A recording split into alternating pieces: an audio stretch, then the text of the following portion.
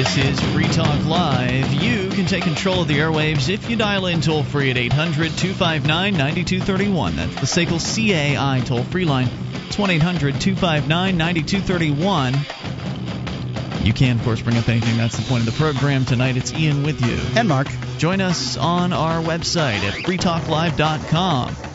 We bring you all the features there for free. Those other talk show hosts want to charge you for accessing their website. Head on over to freetalklive.com. Enjoy ours. It's brand new as of 2010, redesigned to the new Web 2.0 world. Yeah. If you've been to Free Talk, if you went to Free Talk Live 1.0, well, there's something new for you to experience over there. There's a lot new. Actually. Yeah. For Free Talk Live 2.0, completely different, and it has news stories on it that you can vote up or vote down, add your own news stories, and we draw from that website for show prep. So it's kind of like an opportunity to vote on what we talk about on the show. Sort of. I mean, there's no guarantees. Like the top story is not guaranteed to get on the air.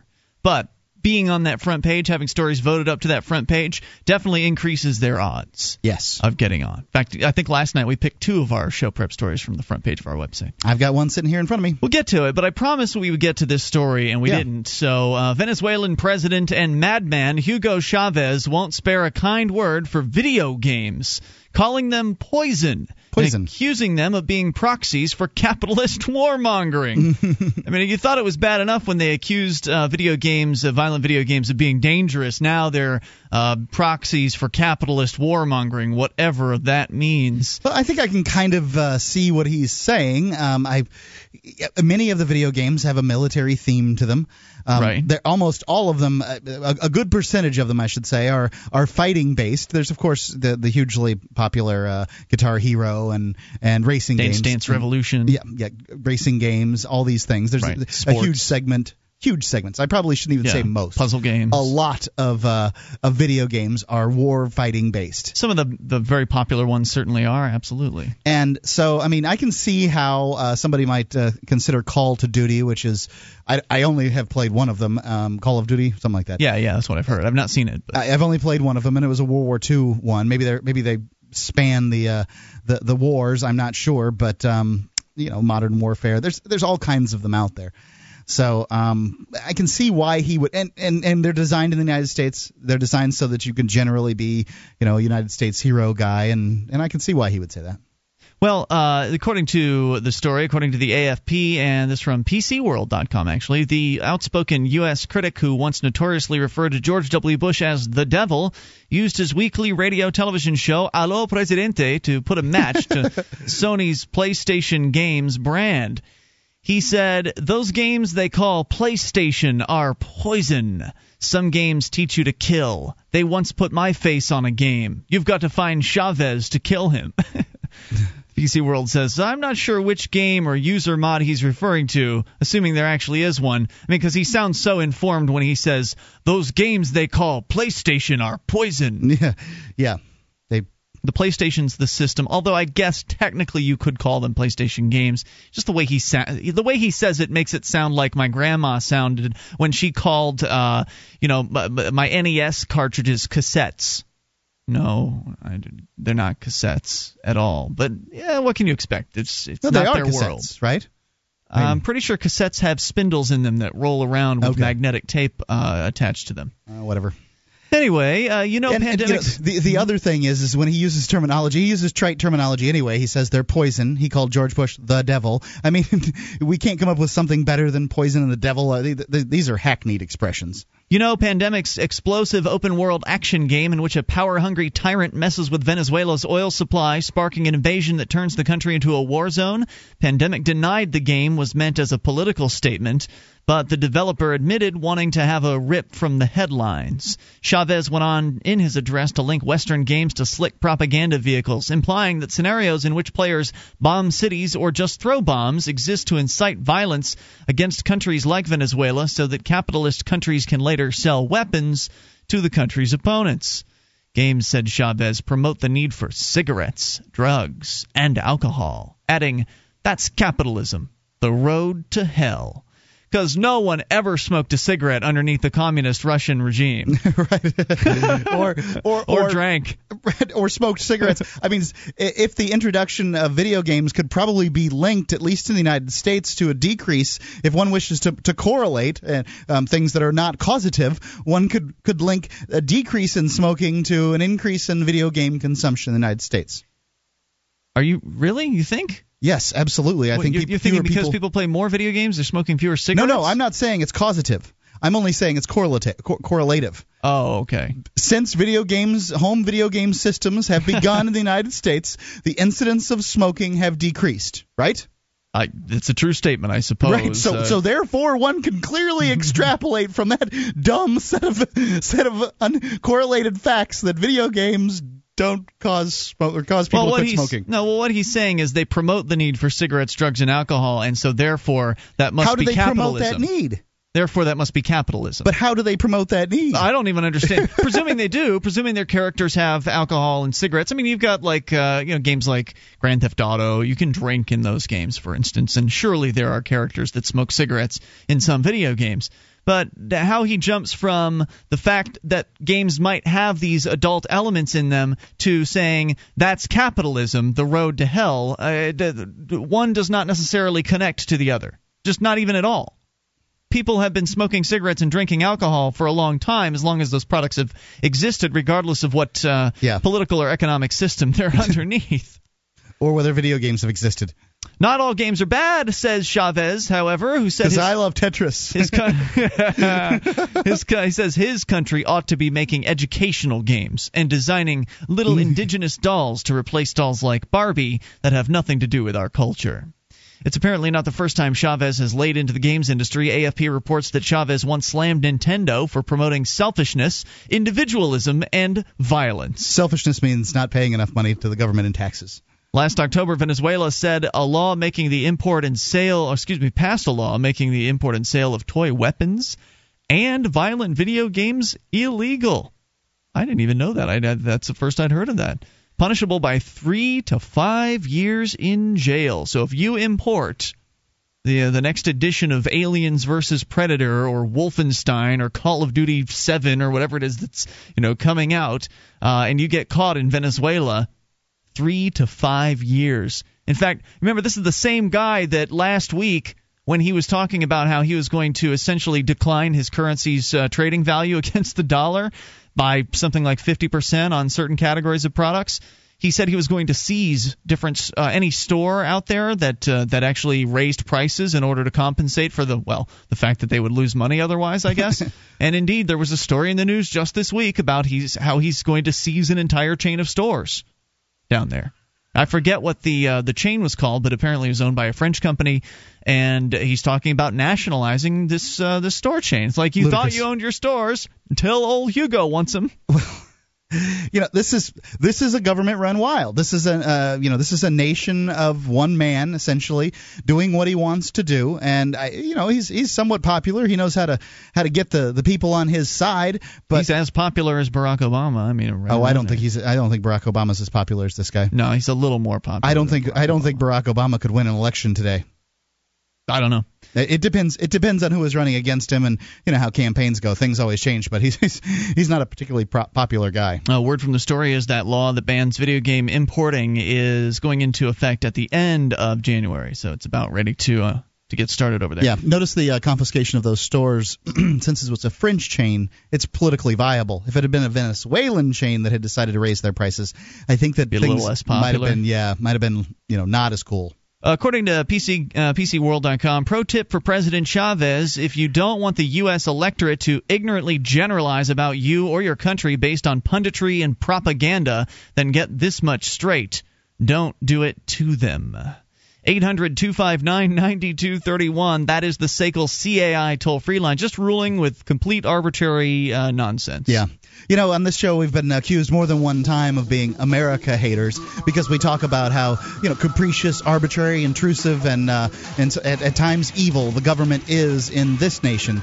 And I hope that people take a note. We're talking about the government of another nation and how capricious, arbitrary, invasive, and evil it is. I think we're pretty equal opportunity toward disliking coercive government on this program. Yeah, but I think we talk about American government more. Well, we do live here. More coming up. You can bring up anything. This is Free Talk Live.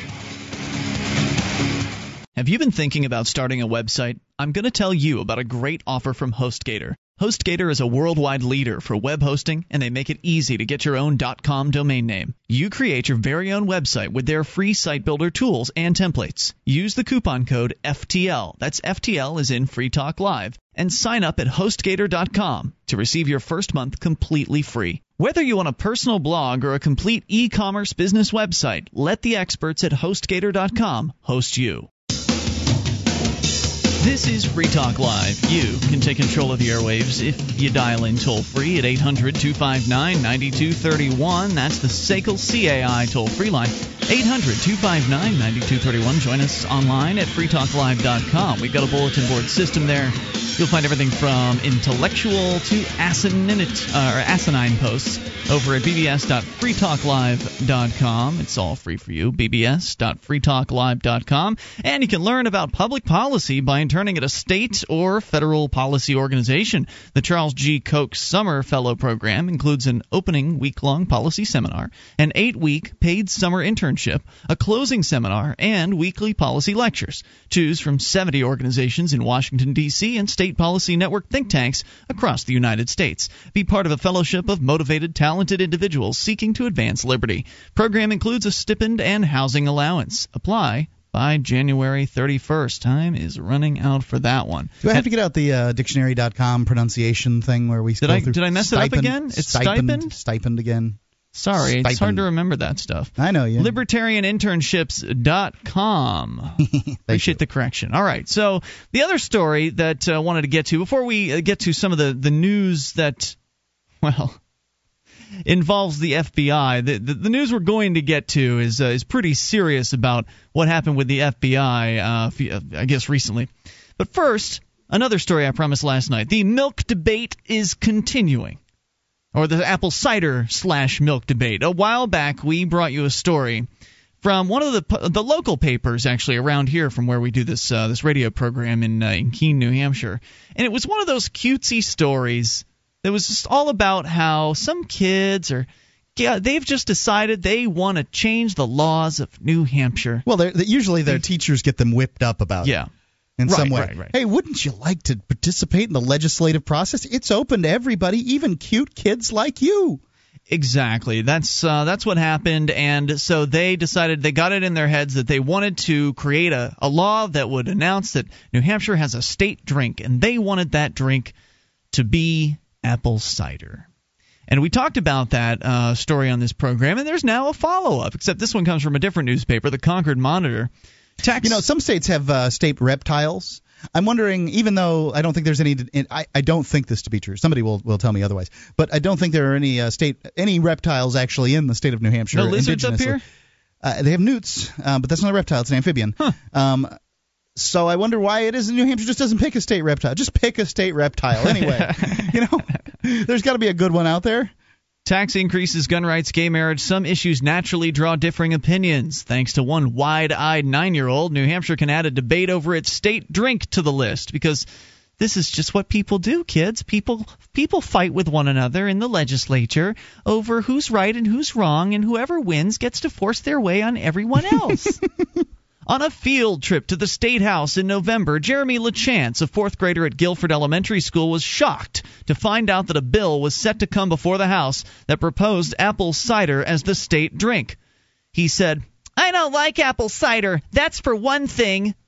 Then he found out how the bill had been crafted. A group of third graders at Jaffrey Grade School had proposed the idea to State Representative Bonnie Mitchell, who plans to introduce the bill when the legislature reconvenes, which actually happened a couple weeks ago. Jeremy, seated with two friends inside his Intervale Road living room last week, said he thought the state's drink should be something that was part of his regular diet. We thought, It should be apple cider. It shouldn't be apple cider. It should be milk, said his cohort Cole Winkleman.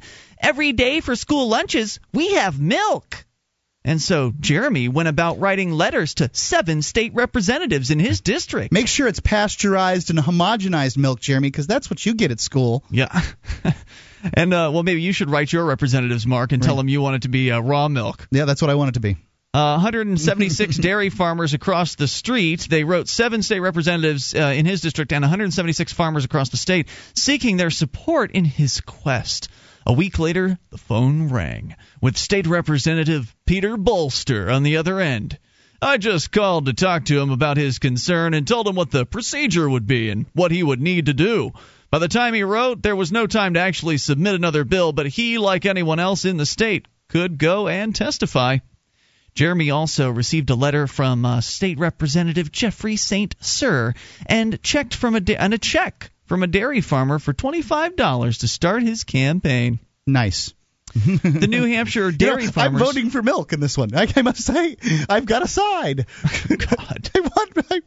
I want milk to win. I'm voting for, please let me stop paying these taxes to support these awful government schools that are essentially teaching kids that this is what this is, to me, this is very dangerous because it's teaching kids that government is what you do when you want to voice your views on everyone else. And that is true about government. That's what government is, but it's acclimating them to that. It's this mentality of, all right, kids, here's your assignment. Let's all write a law that we want to create. Because that's how society is run. We just come up with ideas and then foist them on everyone else. We come up with a drink we like and we make everybody drink it because that'll be good for them. Excited by the responses they received, Jeremy and Cole plan to go to the State House next month to speak on behalf of milk at a hearing for the apple cider bill. His teacher, Pam Hayes, says she hopes to make a petition available this week for all Guilford Elementary students to sign. Jeremy, Cole, and others are making signs to hold up outside. While Jeremy's campaign may be more educational than effective, laying claim to state drink is no trivial matter to local farmers.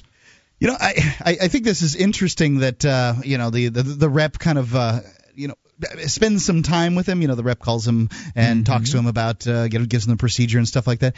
Do you think it would work quite the same way if you were just sort of a voting age constituent instead of a cute little 10-year-old that's trying to get involved? Like they'd handhold you through the process? Right, sure. I bet you can get a lot more help as a 10-year-old than you can as an adult. Bet you're right about that. It's a shame he's not advocating for medical marijuana or marijuana decrim or something like that. I don't know what they'd do with that. That would be fun. I'd like to point out that Martin Luther King did use children in his civil disobedience a great deal of time. Chuck Souther, owner of Apple Hill Farm, says, we've certainly had some spirited discussion within the agricultural community. Obviously, we have a vested interest in this and think it should be apple cider. The people are taking sides. They're digging in here. This is becoming an issue because when the state, for whatever reason, if it goes through with this, when the state government decides to pick a drink and nominate it to state drink status, for whatever reason, these guys think it's going to benefit their business. Maybe it's because it'll get press and people will see apple cider. It is getting press. Right, it is getting press, but maybe it'll get more press if it passes and people will see the terms apple cider or milk and then they'll hope that'll make it so people will buy. I mean, it seems awfully disconnected. It's not the best form of marketing. It's not the best form of branding. I mean, I guess it's good in general if you buy apple cider for the apple cider dealers, but they're not necessarily promoting one brand of apple cider over the other. It seems a little silly for people to really get so involved in all of this. But that's what people do, I guess. He said the fact that 18 other states already have milk as their state drink could be seen as an argument against making it a symbol of New Hampshire. He said, New Hampshire always prides itself on being by itself, he said, as though a state could actually, an inanimate landmass could actually have pride. 1-800-259-9231. That is the SACL CAI toll-free line. You can bring up anything. I mean, it's stuff like this subtle indoctrination of the youth into the governmental system that is the number one reason why I don't think kids should be going to these government schools. I don't want to pay for these government schools. And I look forward to the day when I can get together with other people that agree with me. It's Free Talk Live. This Your Family Today tip is brought to you by Nestle Toll House Morsels. There are a million reasons to bake with Toll House. Find yours at verybestbaking.com. A balanced diet is important, but so is the occasional treat. Working with your kids to bake a dessert from scratch helps them to appreciate it even more, and it keeps them from resenting having to eat their veggies every other day. Plus, baking is a perfect excuse to spend time with your kids, since just being together is a treat. For more tips like these, visit us at parenthood.com/yourfamilytoday.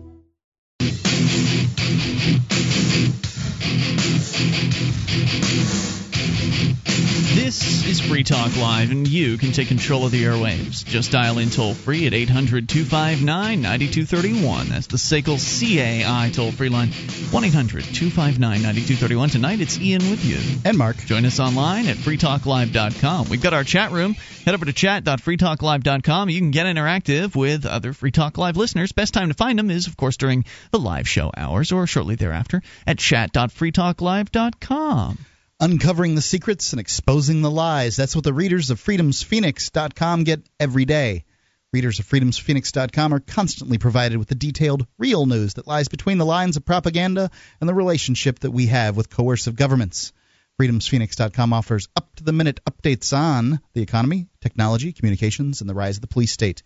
Go now to freedomsphoenix.com and sign up for a free daily dispatch. Toll-free number here again, 800-259-9231. So the milk/cider battle is getting hot and heavy here in New Hampshire as some fourth graders and third graders are going to clash at the state house over who's right, whose drink is going to be the state drink. This is so important, kids. This is how the system works.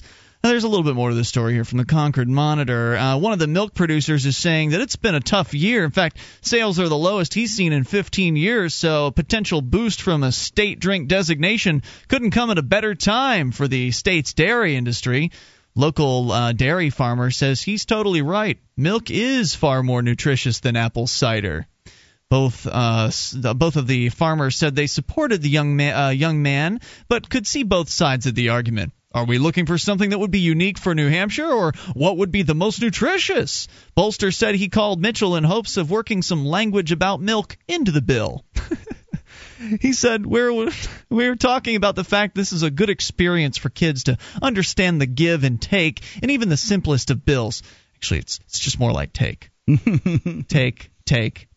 Well, I think that he's talking about the political process, which is you give me a vote on this issue, and I'll give you a vote, and you can take my vote on this issue, which means that we'll both get arduous, capricious, disgusting, and expensive laws passed. It'll be awesome. One side may win, one side may lose. The young man said he understood it isn't all about the outcome. Even if we lose the debate, we've still learned a lot. Jeremy says he looks forward to meeting the apple cider supporters from Jaffrey and had a simple message for his opponents. Can't wait to compete with you, he said.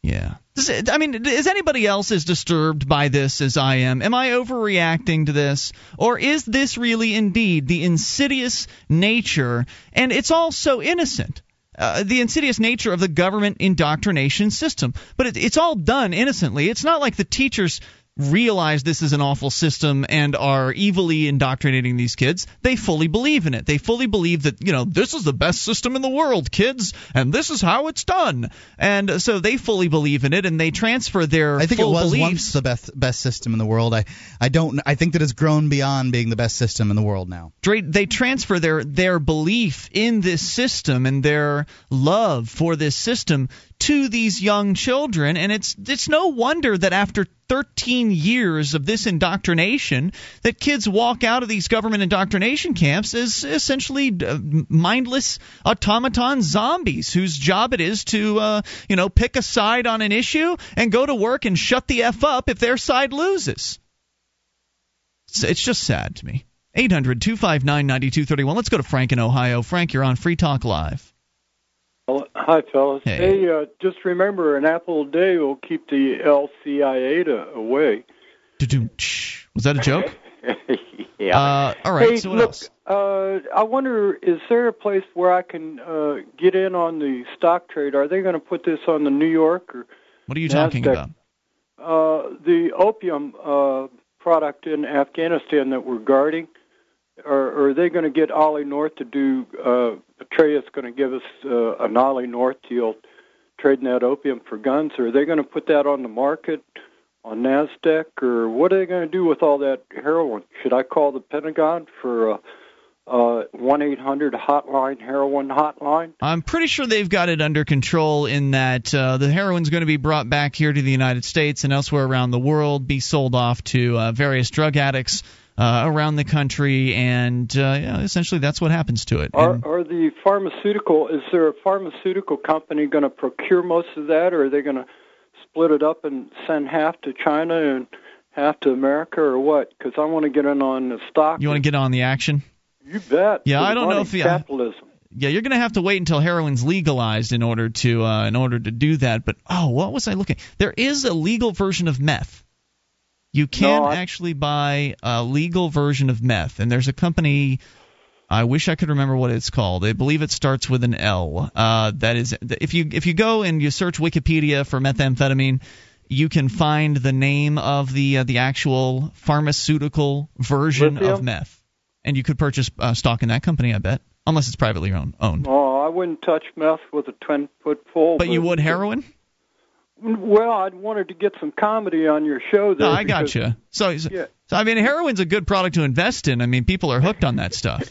Well, I didn't want the Congress members, the North Pole. What's Mr. Madoff that's doing time? They nicknamed his place the North Pole, and I didn't want the Congress members to get in and Geithner and the World International Banks to get on all the action. So very good, Frank. Thanks for the call tonight. I appreciate hearing from you at 800-259-9231. The drug name is Desoxin. Drug name for the actual brand name for methamphetamine. It's the same stuff, believe it or not. You can actually purchase methamphetamine, according to Wikipedia. Don't they smoke meth crank? Yep.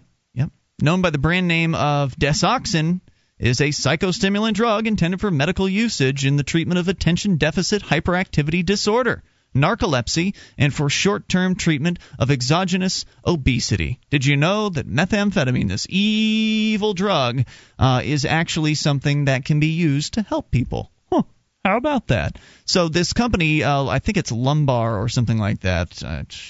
The old company was named Ovation, and then they were purchased by Lundbeck. That's what it is. So if you actually do want to invest in methamphetamine, look into Lundbeck Incorporated. They're the one company that has permission, from my understanding. I don't believe I don't think there are generic versions of methamphetamine on the marketplace, but they're the one company that has the ability to legally manufacture, sell, and distribute methamphetamine in this country.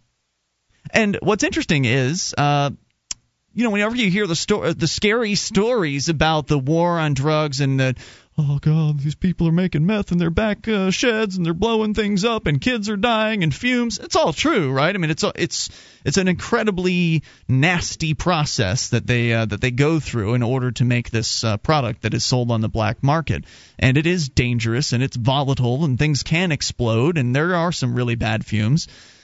But yet they don't have those problems at Lundbeck. Lundbeck, the lab, I was looking at some of the pictures from their lab on the website they have there, and they got clean room conditions and the glass where you put your hands through and the gloves are in there and you can do things with them. They got the whole deal. It's like a real laboratory manufacturing environment. How about that? Yeah. So whenever somebody says that, whenever you talk to somebody about legalizing drugs or decriminalizing drugs, and they bring up what do you want, kids dying in their parents' meth labs?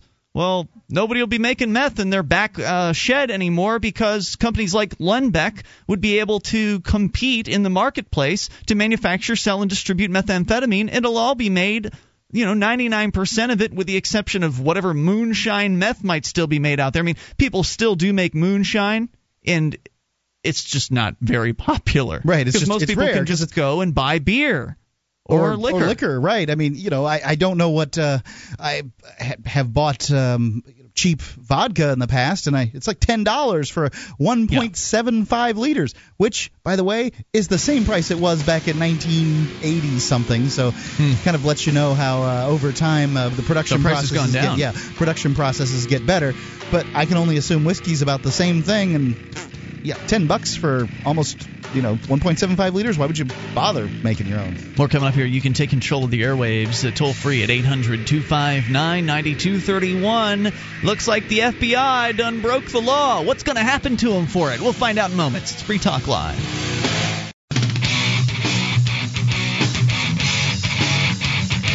This is Free Talk Live. You are invited to take control of the airwaves. Bring up anything toll-free, 800-259-9231. That's the SACL CAI toll-free line tonight.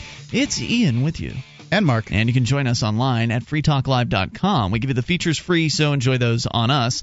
Again, freetalklive.com. You like the show, you want to help support Free Talk Live, go to promote.freetalklive.com. Get a whole list of things you can do to help get Free Talk Live into more ears around the world. Go to promote.freetalklive.com. All right, so here is some of the news of the day. Story is from the Washington Post. The FBI has illegally collected more than 2,000 U.S. telephone call records between 2002 and 2006 by invoking terrorism emergencies that didn't exist, or simply persuading phone companies to provide records. Gee, how do you think they go about persuading the phone companies to provide records? They send a letter? Yeah. We're the FBI. Give us these records. I don't think they use the term please, do you? They may have the first time. It doesn't really matter because when that stamp comes at the top of the letter, they don't mean please. Exactly. There's no they might say please, but they don't mean it. When they send you your first tax bill, they may be cordial about it, but you know that it's a deeply ingrained threat in there. It's right in there. Absolutely. In fact, speaking of threats, I saw the preview version of Sam's new video from obscuredtruth.com, and I believe he actually has released the official version at this point. But it's just a preview. Okay, so the full version has not yet come out. But man, they use all the persuasive phrases in very non-persuasive manners. I'm going to have to ask you to do such and such, or move over here, please. And they're saying I'm going to ask you and this and that. And they're using these persuasive terms, but they've got guns on their hips, and they don't really even say it in a persuasive tone. No, they order, and then Sam asks a question. Well, is that an order, or are you asking? Are you asking, or are you ordering? Well, I'm ordering. So first it's persuading, then it becomes an order, then you get arrested if you don't do it. Yeah. Anyway, back to the story here about the FBI. According to internal bureau memos and interviews, FBI officials issued approvals after the fact to justify their actions. Emails obtained by the Washington Post detail how counterterrorism officials inside FBI headquarters didn't follow their own procedures that were put in place to protect civil liberties. The stream of urgent requests for phone records also overwhelmed the FBI. You're telling me that the FBI didn't put stopgaps in to prevent abuses of civil liberties? Well, apparently they had stopgaps, but they didn't follow them, so they just that's because that's right not over their top concern. They're FBI agents. They're not civil liberty protecting agents. The stream of urgent requests for phone records also overwhelmed the FBI Communications Analysts Unit with work that was ultimately not connected to imminent threats. So they were going out looking for phone records for some reason, collecting more than 2,000 phone records by invoking terrorism emergencies that didn't exist. When they got the records back, there were so many responses from the various different phone companies, the FBI couldn't handle it all. A Justice Department Inspector General's report is due out this month, expected to conclude that the FBI frequently violated the law with its emergency requests. The records seen don't identify the people whose phone call records were gathered, but they said they thought that nearly all of the requests involved terrorism investigations. So now, since we predicted this on Free Talk Live many years ago, do we get some kind of award from the government? What did we predict? We said that there were going to be abuses just like this. I mean, come on, who couldn't predict this? No, I don't think we'll be getting anything. No, I don't think the government's going to give us anything. But what will they do to the FBI agents who have admittedly here? I mean, the FBI is actually We're going to hear from their general counsel in a moment. They're admitting that they broke the law. And this is a nation of laws. You got to make sure to follow the law. The government's out there to protect us, and they got laws, and they are going to follow those laws. It's very important, because if the government don't follow the laws, then other people might not follow the laws. They got to set a good example for folks, right? It's a nation of laws. General Counsel Valley Caproni said in an interview the FBI they technically violated the Electronic Communications Privacy Act. Technically. Do they call it technically when you break the law? No. They'll take the law, they'll stretch it out of shape in order to lasso you with it. They'll do whatever it takes to come and get you, if they're coming after you. Yeah. But here, in this case, technically, which means clearly they did it. Like, that's how the law was written, and they broke it. When agents invoked non-existent emergencies in order to collect the records, we should have stopped those requests from being made that way, she said. The after-the-fact approvals were good-hearted, but not well thought out. Not a well-thought-out solution to put phone carriers at ease, she said. In true emergencies, agents always had the legal right to get phone records, and lawyers have now concluded there was no need for the after-the-fact approval process. What this turned out to be was a self-inflicted wound, she said. Documents show that the senior FBI managers up to the assistant director level approved the procedures for emergency requests of phone records, and that headquarters officials often made the requests, which persisted for 2 years after bureau lawyers raised concerns and the FBI official began pressing for changes. So let me just recap that real quick here. They went all the way up to the assistant level, or the assistant director level, in approving these procedures for these emergency requests, that the headquarters officials made the requests, and they continued to do so 2 years after their lawyer said, hey, guys, we're breaking the law here. It's clearly not high in their list. No. The highest law enforcement agents in the land, the big bad FBI here, doesn't mind if its own agents break the law. We have to make sure we're not taking advantage of this system, that we're following the letter of the law without jeopardizing national security, said a lawyer for the FBI in 2005. Early emails asking superiors to address the problem. What's this lawyer so concerned for? Huh? It's not like he's liable here. Right. Why would he be concerned? It's clear that if you're the FBI, you can break the law, and no one's going to do anything about it. The FBI acknowledged in 2007 that one unit in the agency had improperly gathered some phone records. In fact, I think we talked about this at the time. Justice Department audit cited 22 inappropriate requests to phone companies for searches and hundreds of questionable requests. But the latest revelations show the improper requests were much more numerous under the procedures approved by the top level of the FBI. FBI officials told the Post that their own reviews found about half of the 4,400 toll records collected in emergency situations or with after-the-fact approvals were done in technical violation of the law. There it is again. The searches involved only records of calls and not the content of the call. So don't worry, folks. It's all right. You're still safe. They didn't actually have your name or phone number. They weren't actually listening to your calls. So it was just that they couldn't possibly. And that's another thing that we said when this all came out. How can they possibly do this? But don't you worry, though, folks. It's all right. They're just technically violating the law that allows them to use the cite emergency circumstances and gather the records. They're not actually listening. They're not actually looking at names. So therefore, you guys should not be concerned about this. Go back to sleep, America. It's no problem. This is just a technical violation. This isn't an indicator that there's corruption systemic throughout the government system. This isn't an indicator of anything like that. It's just a little snafu. It's a little oopsie. Just, a few thousand oopsies, that's all. Yeah. No big deal here. As they're getting used to new systems there and the changeover and stuff like that, they have apparently a gigantic grace period, years and years of a grace period in order to figure out how to use the new system, which kind of has, it makes a little bit of sense. But do you get that grace period? Would the FBI, if you broke a new law that was in place, and I'll bet you this law, by the way, has no punishment for the breaking of it when federal agents break that law. And I'm sure that if they have one for the general citizenry, it will.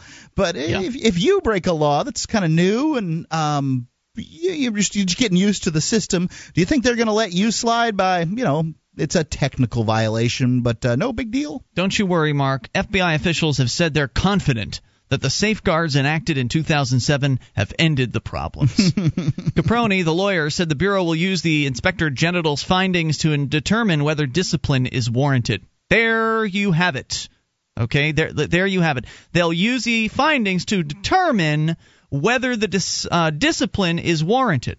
Now, to me, the word discipline reveals exactly what we're dealing with here. Because if this were the law that you and I have to follow, and they would have you believe, well, the law is the law, right?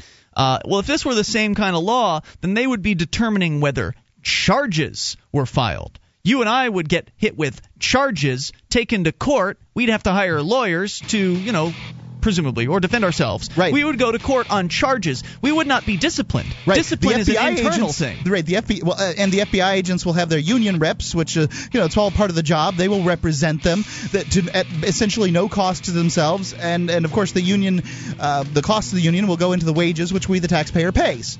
That's presuming they actually want to discipline these guys, and they're still just deciding on that. Yeah. More coming up here. Hour 2's on the way. You can bring up anything. It's Free Talk Live. Attention, all active duty members and veterans of the U.S. military. Your proud service to your country entitles you with the right to participate in special VA loan programs with benefits not available to the general public, like the ability to purchase a new home with no down payment or mortgage insurance, or refi with cash out, up to 100% of your present home equity with less strict credit criteria. You are entitled to these benefits. Review them online at varadio.com. This is Tim Lewis from iFreedom Direct and a veteran of Operation Iraqi Freedom. I want you to know that as a member or veteran of the United States military, you've earned special rights and privileges. On your feet and get the details at varadio.com. iFreedom Direct Corporation is a private lender approved by the VA and licensed in most states. In certain states, certain restrictions and limitations apply. For a current list of licenses, disclosures, and all benefits, go to varadio.com. varadio.com.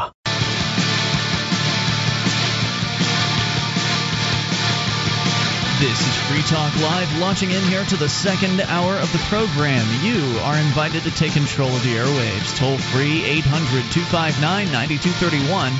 That's the SACL CAI toll-free line, 1-800-259-9231. And tonight, it's Ian with you. And Nick. And Mark. Join us on our website, freetalklive.com. We give you the features free. So enjoy those on us. Nick joining us here for the second hour and the third hour of the program. So Nick from Free Minds TV and Free Minds Radio. You were telling me during the break that the Free Minds TV radio website at freemindsmedia.com is back online, and it is back pretty much almost up to speed. So. It's almost up to speed. It's got functionality back to it, and the blogs should be back up shortly. Excellent. Glad to hear about that. So head over to freemindsmedia.com to get more Nick and Toby, great liberty-oriented audio and video content available once a week for each the TV and radio side. And it's free for you at freemindsmedia.com. All right, well, let's take your phone calls about whatever's on your mind. If you dial in toll-free, 800-259-9231. Otherwise, we'll continue here. There's a story, I think, is it Boston, Mark, that they're looking at cell phones now, using cell phones and the dangers of using cell phones, not in a car, because they're already passing laws about that across the country, but now it's while you're walking. Yeah. This is from Boston.com, but it's originally in the New York Times, written by Michael Ritchell, and I got it from freetalklive.com. We have that our ranking system there where you have the stories, and it was one of the newer ones working its way up the ranks, and I thought that it was interesting because let me read it a little bit and then I'll tell you what I think about it. Okay, sure. San Francisco. On the day of the collision last December, visibility was good. The sidewalk was not under repair. As she walked, Tiffany Briggs, 25, was talking to her grandmother on her cell phone, lost in conversation. Very lost. I ran into a truck.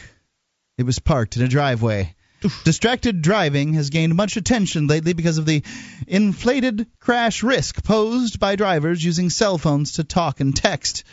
But there's another growing problem caused by lower-stakes multitasking.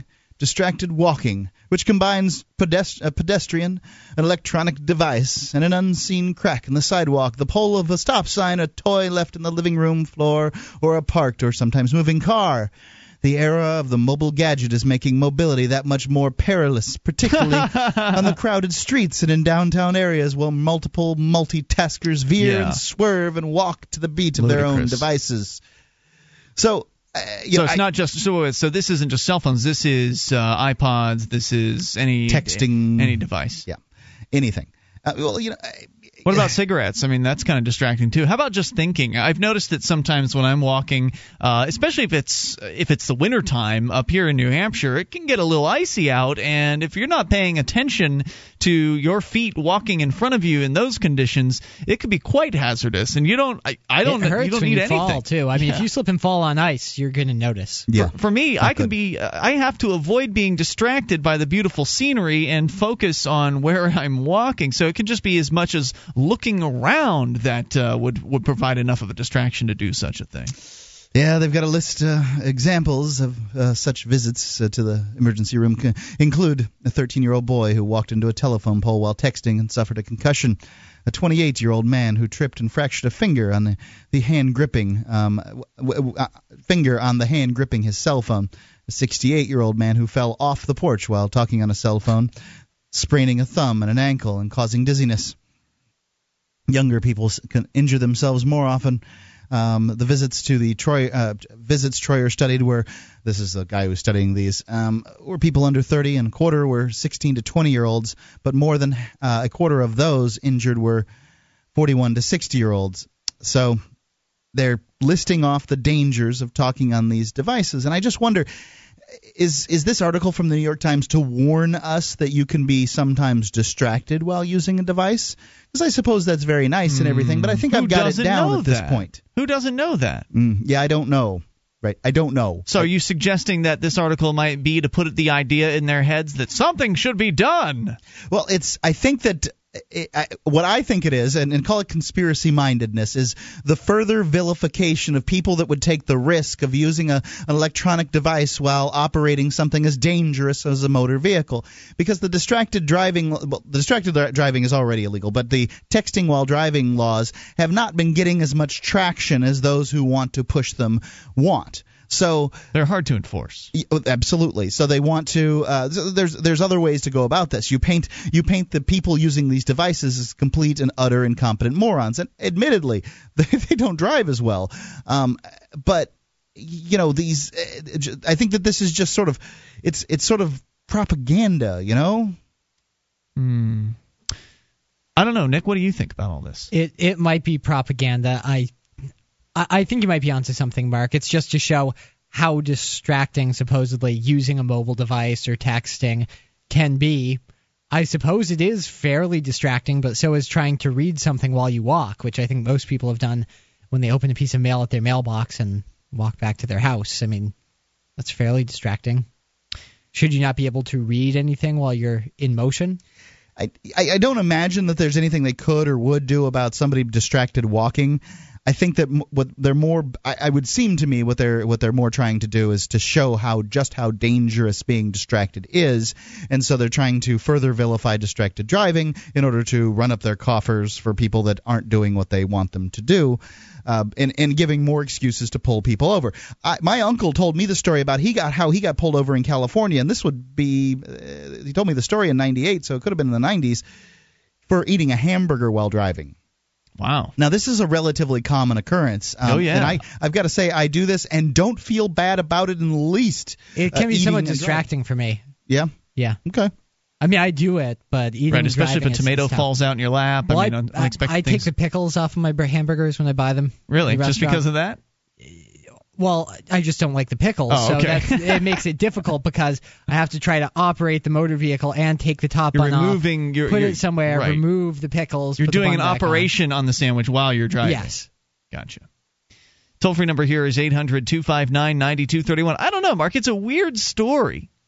I mean, it's just very strange. It seems like a story about the obvious. I mean, maybe it's just an indicator of how disconnected newspapers can be? Because this is from a newspaper. Boston.com is the Boston... I don't know. Whatever the hell it is. Boston. Globe. The Phoenix, Globe, yeah, it's the Globe.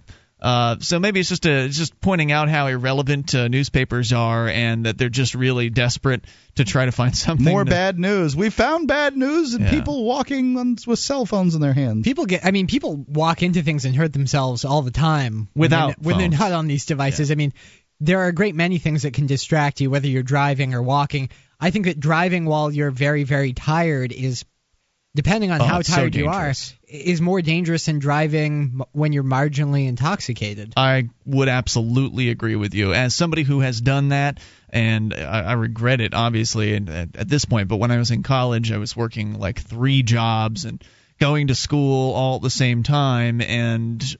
man, when I was having to get up in the morning to go to the classes, I remember winking off a little bit as I was driving to school, just like blinking out for just a fraction of a moment. It happens, and that really scared me. Yeah, well, and it should. That's good. It's good that it scared you. You know, I can't say how many times it happened to me. I used to, I grew up living 20-something minutes outside of town, and that can always be rough driving home. It's kind of a statement on how time-stretched we all are. Many people in this society are. I mean, the average person probably working, family certainly working more than one job in order to support their family. A lot of people are, especially if they're going to school or whatever, they're working multiple jobs, and that you're going to stretch yourself out and get all strung out and increase the likelihood that something traumatic and awful will happen like that, like a car wreck, because you haven't slept enough, Well, at least distracted driving provides more organs for the organ banks. Toll-free number is 800-259-9231. You can take control of the airwaves, bring up whatever's on your mind. We can go to the TSA again here, because there's a story that I've been waiting to get out about some of the latest bungling that has gone on over there, since the TSA is kind of a hot issue these days. Of course, you can take control of the airwaves, bring up whatever's on your mind at 800-259-9231. That is the SACL CAI toll-free line, 1-800-259-9231. It's Free Talk Live.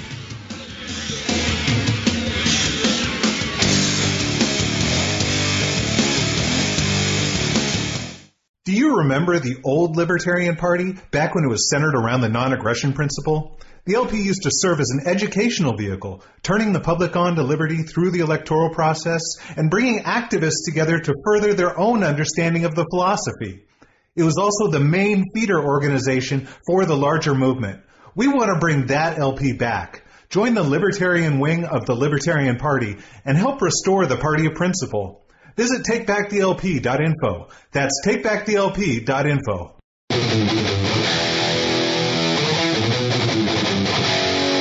This is Free Talk Live. You can take control of the airwaves by dialing in toll-free at 800-259-9231. That's the SACL CAI toll-free line. And joining you tonight, it's Ian with you. And Nick. And Mark. Join us online. freetalklive.com is the website. The features on the site are completely free, so enjoy those on us. Again, that's freetalklive.com. And by the way, those features include our Facebook profile. You can go and become a fan over at facebook.freetalklive.com. That's free too. facebook.freetalklive.com. And HostGator is a worldwide leader for web hosting, and they make it easy for you to get your own .com domain name. You can create your very own website with their free website builder tools and templates. Use code FTL, as in Free Talk Live, and sign up at HostGator.com to receive your first month completely free. That's if you use the code FTL, you get the first month free at HostGator.com. All right, so we'll continue here. You dial in, bring up anything at 800-259-9231. A little bit of news from the TSA. Becky Akers over at LouRockwell.com reporting. And she is just the go-to girl on the Internet for all manner of TSA critique. Have you ever seen a bureaucracy beg more tirelessly for abolition than the Transportation Security Administration? For a month now, its spectacular ineptitude has hogged headlines, from the agency's posting of its classified nonsense on the Internet to its welcoming the underwear bomber aboard his plane. You might think the latter especially would result in something a bit less tepid than the usual calls for reform. After all, the TSA is supposedly in charge of protecting the nation's transportation systems to ensure freedom of movement for people in commerce.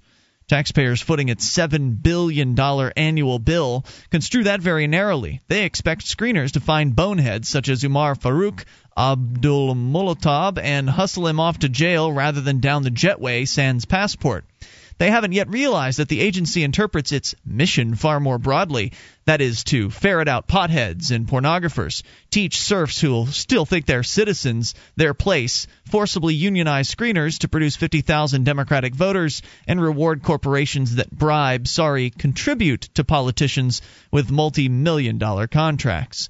Meanwhile, the TSA doesn't just fail to detect guys dressed in explosives. It's been up to its usual antics the last few weeks, even if its stunt with Umar overshadowed all else.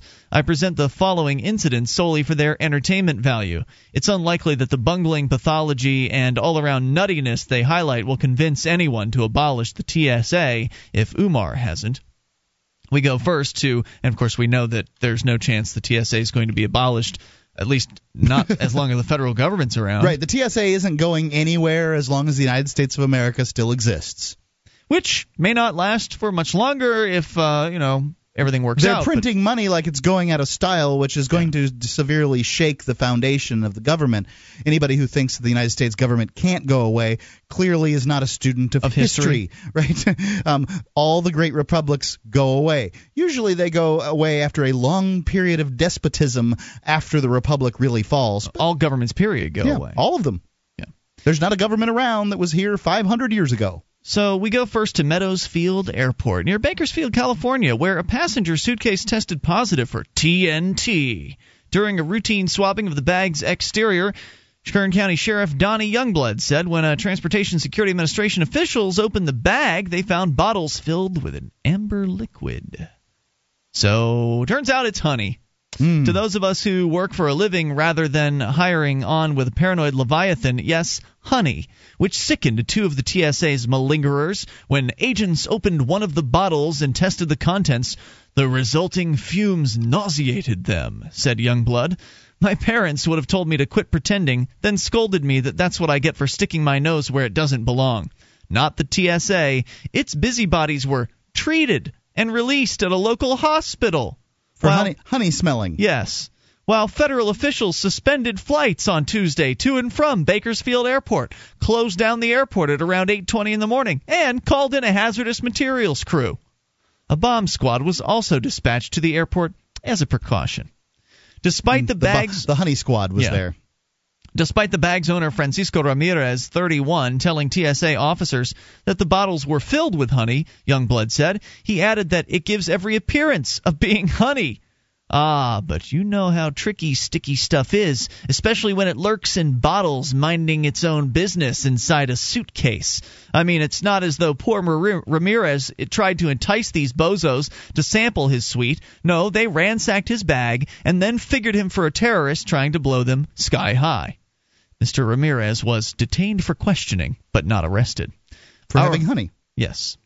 Our rulers distinguish between these, whatever trouble we subjects have seeing the difference. Authorities initially questioned his immigration status. Immigrations and Customs Enforcement confirmed, reluctantly I'm sure, that Ramirez is a legal permanent resident of the United States. So passengers who have complied minutely with the TSA's rules can still count on intimidation and abuse.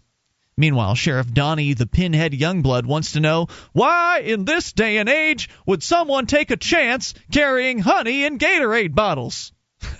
That itself is an alarm. It's this is continuing his quote. That itself is an alarm. It's hard to understand.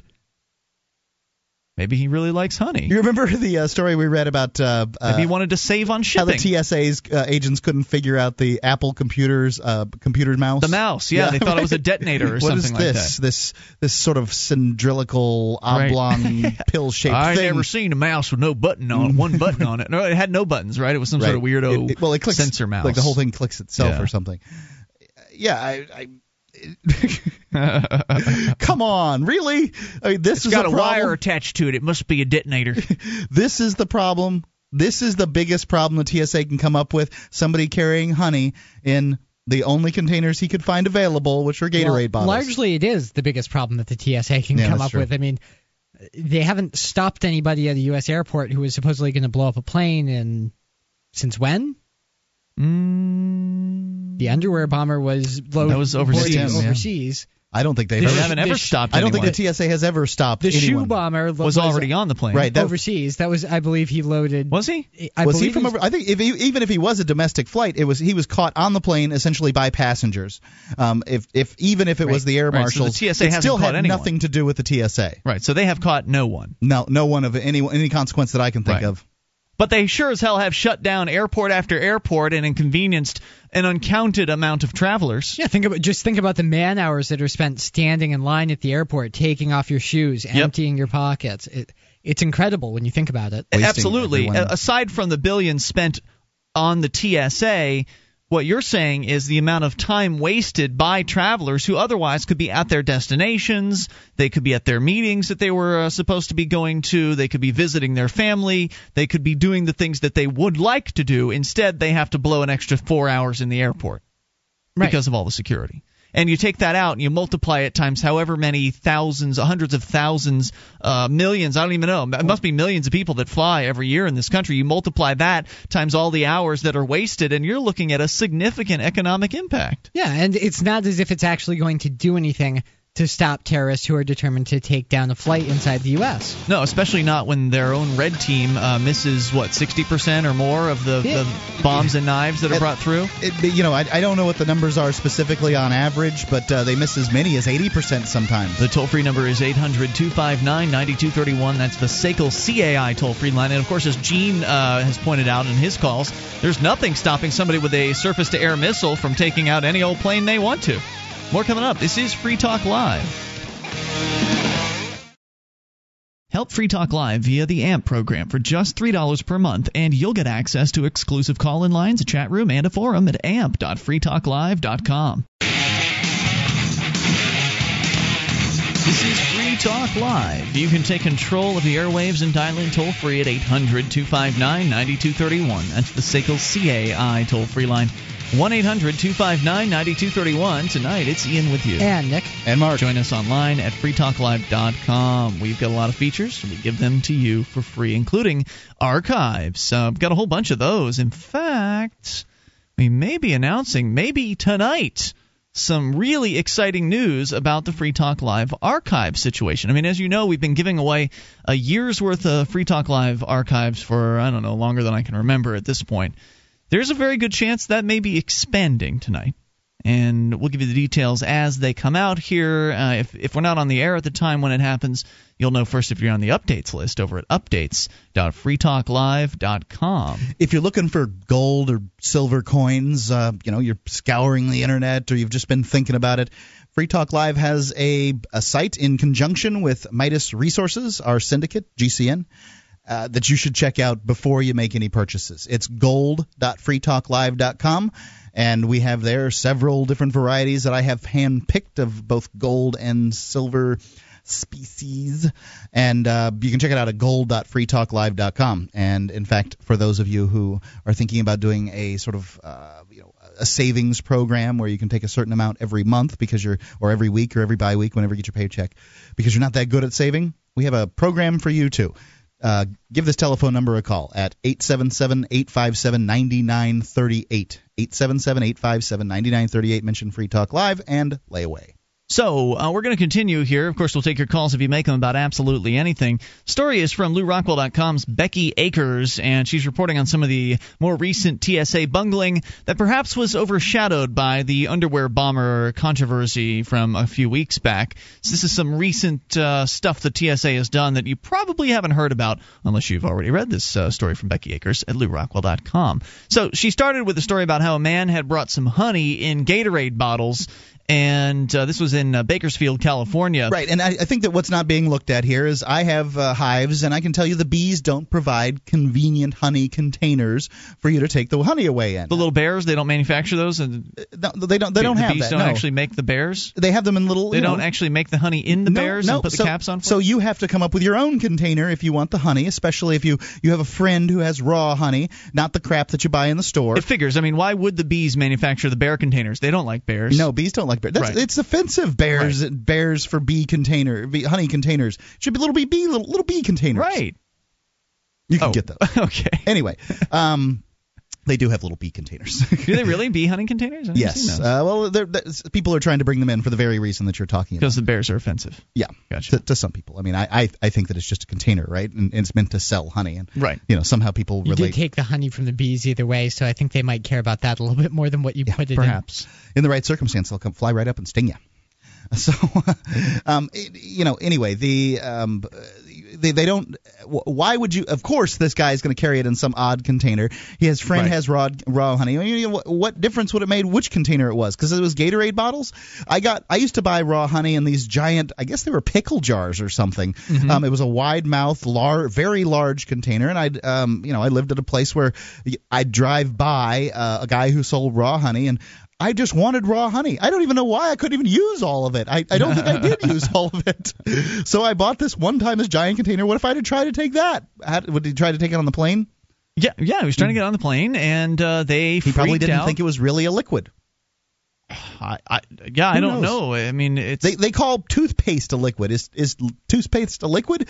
I mean, by a scientific definition of what a liquid is, it has no permanent shape. Well, we all know the TSA is full of scientists, Mark. I mean, they're really brilliant folks. They just decided to apply the terminology as liberally as they possibly could. But this is the dumb thing. It was all about this British bombing thing. But you can bring water onto the plane. You're allowed to, as long as you bring that water in 3-ounce containers, and those 3-ounce containers fit into a 1-quart Ziploc bag. So you can bring on a great deal of water, as much water as you could bring in the little container that you normally drink it out of. It's just not allowed to be in that container. Yeah, it's absolutely ludicrous. Or you could fill it with whatever bomb-making material you wanted to, as long as they didn't really test too close. I mean, you just put your bomb-making materials into the shampoo bottles or whatever it is that you've got that you're bringing along with you. How are they going to know? They don't check everybody's bags, check all of the scents of the various different products that are in those 3-ounce containers. It's just silly. It's just, as you were pointing out before, it's security theater.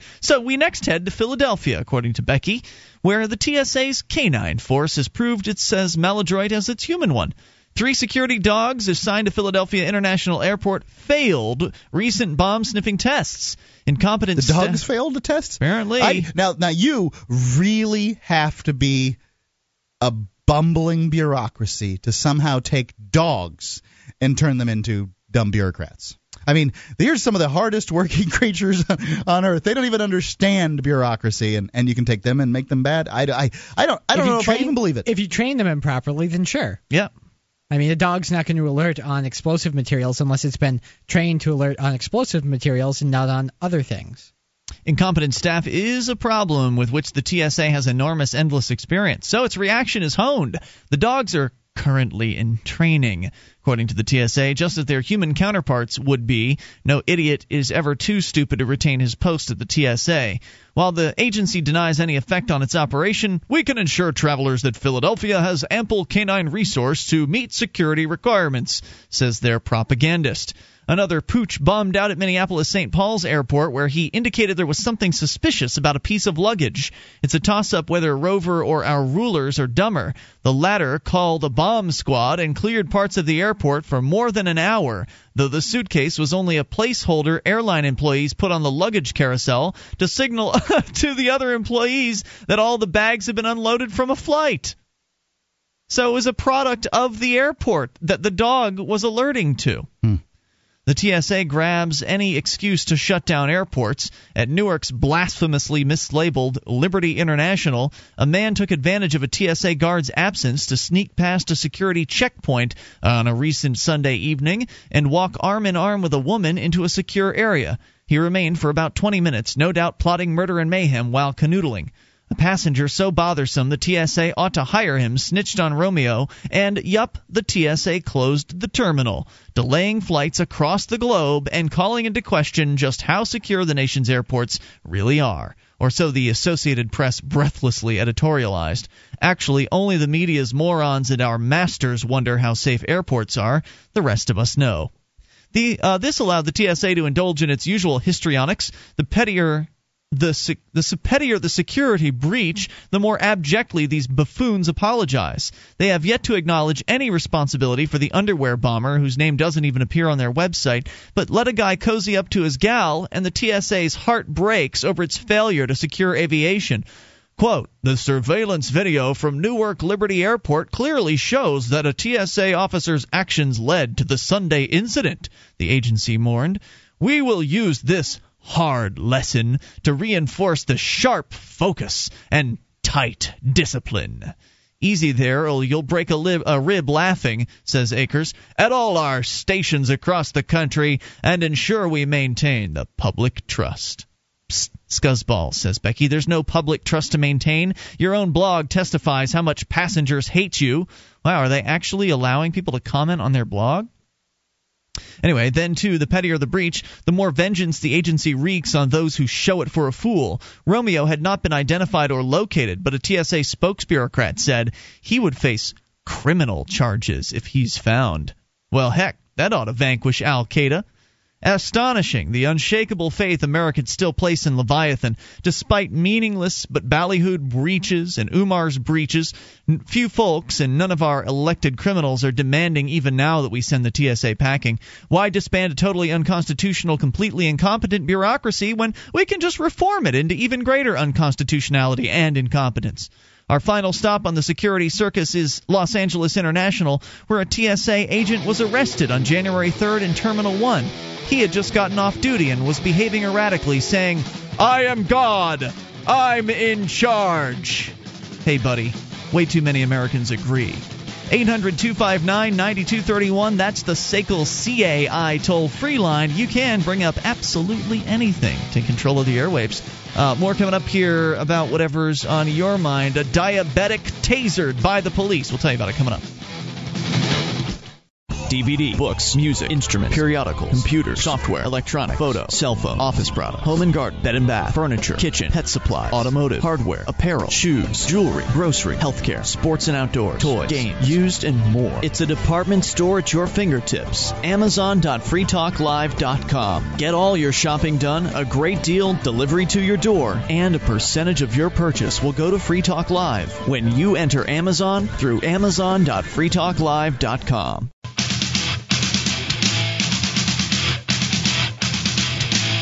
This is Free Talk Live. You can take control of the airwaves toll-free at 800-259-9231. It's the SACL CAI toll-free line. 1-800-259-9231. Tonight, it's Ian with you. And Nick. And Mark. Inviting you to our website, freetalklive.com. We give you all the features for free, so enjoy those on us. Again, that's freetalklive.com. And if you enjoy this program and you want to help support Free Talk Live, you can shop with us at Amazon.freetalklive.com. Just enter Amazon through that link, and Free Talk Live will get a percentage of your purchase. Once again, head over to Amazon.freetalklive.com and get your shopping done. So a couple of nights ago, we were talking about what organizations to donate to for the Haitian relief, and I have looked within the Quakers and found the American Friends Service Committee. Apparently, as I understand it, and I'm sure I have it wrong, 100% of the of what you donate goes to efforts right in Haiti to get food and medical supplies to people. They're also working on long-term solutions and have been for years over there. So they already have people on the ground working with folks. And it's the American Friends Service Committee is seeking financial contributions to aid Haitians earthquake survivors and help them recover and rebuild. You can donate at www.afs.org/Haiti or call 888-588-2372. It's afs.org/Haiti, 1-800-588-2372. Cool. 800-259-9231 is our number. Well, there's a little bit of news here from CNSnews.com where they are talking about a Washington Post story that ran, apparently. Polls showing growing disappointment, polarization over Obama's performance, that made no mention of the fact that the poll found that 58% of Americans say they favor a smaller government that provides fewer services. How many? 58%. Happens all the time. What happens all the time? Well, some poll comes out like this. That Americans want a smaller government. I've seen them the numbers as high as 70%.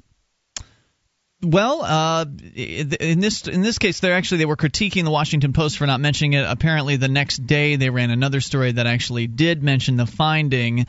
The poll asked the question: generally speaking, would you say you favor smaller government with fewer services or larger government with more services? 58% said they favor a smaller government with fewer services. Only 38% said they favor a larger government with more services. And the poll surveyed a random sample of over 1,000 Americans between January 12th and 15th of this year. So it's a little bit of positive news there, that still the idea of less government resonates with many Americans. Of course, that doesn't really speak to the fact of what those Americans want the government to do. It doesn't really get specific as far as some of them might want to see smaller government but still want to go kill people all around the world. So people want to cut. A lot of people would say they want smaller government, but there are certainly things that they themselves don't want cut. Some people definitely do not want welfare programs cut. There are other people who they would like to see welfare programs cut, but they want to make sure that nothing happens to the Pentagon's budget. Or you got to protect the border, or whatever it is. They've got their pet programs, and it's as Michael Cloud has pointed out in there's a great little publication called the Advocates for Self-Government. They've got the Liberator Online, which comes out via email once every 2 weeks. And he does some persuasive. He kind of gives persuasion tactics and things like that. And one of his articles, he was talking about how the small government -1 factor is a big problem, where some politician will claim to be for smaller government, except on this issue. And, of course, most politicians have more than a -1. They've got several issues that they want the government to be involved in. But nonetheless, the idea being that if you've got a candidate who's saying they're for smaller government and they've got one or two issues that they're not necessarily for smaller government on, look out. Because when that person gets in, if that person gets elected to office, they'll end up spending all of their time lobbying to pass and submitting bills and that sort of thing to pass their one program, or whatever it is, the expansion of their favorite program, the protection of their favorite program. They'll spend all their time looking to expand government in the one area that they think government should be in, and spend virtually no time at all working toward actually reducing the size of government. And so if you take those people and you were to elect a whole bunch of small government -1s, which someone could argue would be a much better situation than we currently have, you'd still have government growing, because they would all be scratching each other's backs. They'd all be palling around trying to help each other get their programs through, because, well, it's important to them to get their one program through, and they're willing to do whatever it takes. Speaking of that reminds me, Ron Paul sold out. Did y'all see the news about this?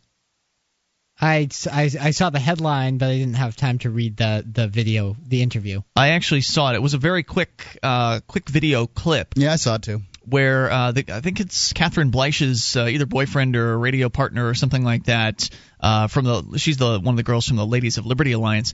Apparently, she's got her own online internet radio show, and they confronted Ron Paul with a video camera recently at one of the Campaign for Liberty events, and they called him out. And good on them for doing this, by the way. Essentially, what had occurred was Ron Paul had endorsed in another Texas, I believe it was a congressional race in Texas, he had endorsed a neocon when there was somebody who was in the race claiming to be a Ron Paul Republican. Now, I don't know if the other guy actually was a Ron Paul Republican, or what that even means these days. The suggestion, of course, being that he was for significantly smaller government than the candidate Ron Paul endorsed. So the Ron Paul endorsed the incumbent. Ron Paul endorsed a neocon. And they asked Ron Paul about this on video camera, and he basically admitted to them that, he has to do that because he's made a deal with the Republican Party of Texas to back all of their candidates. I mean, it was amazing watching him admit to this, that this is politics in action, people. Well, this is Ron Paul, one of the most principled, liberty-minded people in the federal government. You know, the big hero of liberty there, Ron Paul, admitting that he's cut a deal with the Republican Party. What the other terms of the deal he didn't reveal. I don't know what the deal was, but part of the deal was... To me, it seems odd that your deal with the Republican Party would force you to back incumbents in a Republican primary. Doesn't it seem odd? That's what he admitted to. I mean, it wouldn't seem odd to me that the Republican Party would say, hey, look, you can't be helping other people's campaigns when they're running in the general election against Republican candidates. I can understand that as part of partisan politics. If you're going to be part of the Republican Party, that might be a deal that you have to make. But to me, it seems odd that you'd have a deal where you have to support a particular candidate when they're running against other Republicans. Well, isn't it strange? The clip was small and short, and I don't like to make value judgments based on very short clips. I wasn't there. I don't know what he's thinking. I'd like to talk to him about it further. You know, like all these things, but to me, his actions are what matter, and I agree with you, Ian. Nobody's going to be 100% principled, because if they were, they wouldn't be elected. They would have a radio show berating everybody else who's actually trying to get some stuff done. Are you defending what he's doing, Mark? Selling out? I don't know precisely what he is doing. I mean, he has, as far as his record in Congress, it's been a very principled record. I mean, obviously, he's not a voluntarist, but as far as sticking with the Constitution, I think that there are very, very few places where you can find much fault with him. I'm not trying to find fault with him. I'm just saying what he has done in office is he has adhered to his interpretation of what the Constitution means, which is a pretty strict interpretation, throughout a fairly long career in Washington, and he's just about the only person who's actually done that. He deserves to be lauded for that. I'm with you. I mean, we've had him on this program in the past. There's no doubt that he's the best congressperson in Washington. But it doesn't bother me so much if somebody who is principled and is trying to advance liberty, in the position they're holding, in the office that they hold, endorses a thug. No, it doesn't fill me with warm and fuzzy feelings, but I think makes me wonder what the other side of the deal was. Like, what did they tell Ron Paul in the Texas Republican Party that, Ron, you need to do this for us, or else we'll do X? I can imagine. I can imagine all kinds of things, and I can imagine compromises being made. And I understand that in politics, a certain level of compromise is necessary. And I'm surprised at the lack of compromise that Ron Paul has had. I mean, when you see those votes that come in, 434 to 1. So you are apologizing for Ron Paul, then, basically, in this case. You're an apologist for. I'm going to always apologize for people that are, acting in sort of an 80 to 85% pro-liberty action, because I believe that it forwards the ball towards liberty. I understand that it's ugly and disgusting, many of the projects that they undertake from a big government standpoint. Thank goodness we have some intellectually honest people who are willing to hold this man's feet to the fire and let him know that it's important to them that he remain as principled as he can. I would like that too. Yeah, it seems like a crappy deal. I would assume they threatened him with competition in his own primary. I imagine it was something like that, yeah. And I think it's a shame. More coming up here. Hour number 3 is on the way. You can bring up whatever's on your mind. This is Free Talk Live, 800-259-9231. How long can you hold your breath? Not long.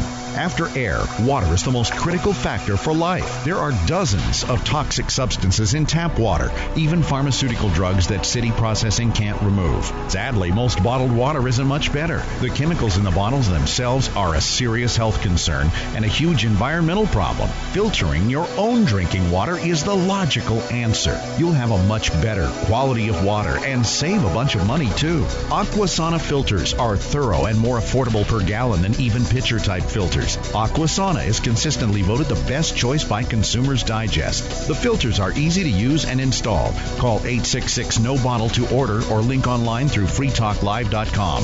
If you'd like a 20% discount, and who wouldn't, when ordering online, use the discount code FTL. Again, that's FTL. Or call toll-free 866-NO-BOTTLE and tell them we sent you to get a great discount on all Aquasana products. Drink smart. 1-866-NO-BOTTLE.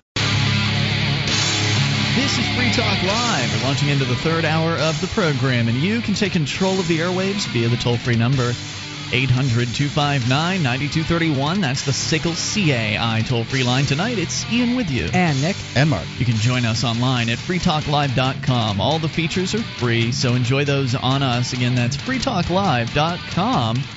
And coming up this hour, we're going to give you a chance to win a 2-pack of the Totasac, so stay tuned for that. We'll tell you more about what the Totasac is here in a little bit. 800-259-9231. Right into your phone calls. We go to Gene, the Christian anarchist in Tennessee, on the amp lines. Hello, Gene. Hello, guys. Hey. I wanted to call and take up Ron Paul's side.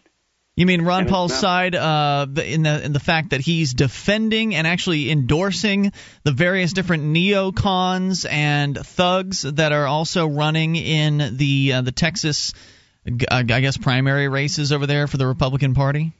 So now he's up to various different ones? I thought it was one specific guy. Nope. In fact, the Republican Party, according to, this is over at Karen DeCoster's Facebook page, the Republican Party requires, the bylaws of the Republican Party in Texas require candidates to support the Republican candidates, or the Republican Party can kick you out.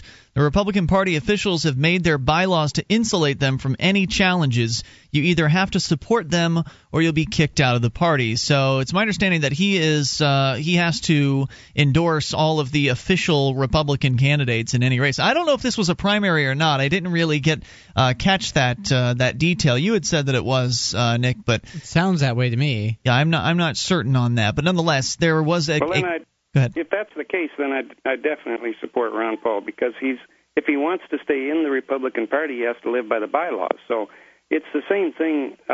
So what if they change the bylaws to say that he has to support the war in Iraq or Afghanistan? Then he has to support the war in Iraq or get out of the Republican Party. So at some point, the bylaws would become so onerous that Ron Paul would have to leave. But at this point, apparently it's not so bad that he's willing to take that step to leave the Republican Party. Now, we make the same kind of a deal in private business. We're in business, my wife is a doctor, and in order to practice medicine, she has to agree to do certain X, Y, and Z. Now, that doesn't mean that all of her judgment is out the window, because it isn't. Believe me, she definitely uses her own judgment. But if she doesn't abide by the rules of the hospital, for instance, she will lose her privilege to see patients. That's right, there. Ian. So, you're kissing the man's butt because you don't say the F-bomb on FCC radio. You're an appeaser. You're an apologist for the government. You love George Bush and Barack Obama, Ian.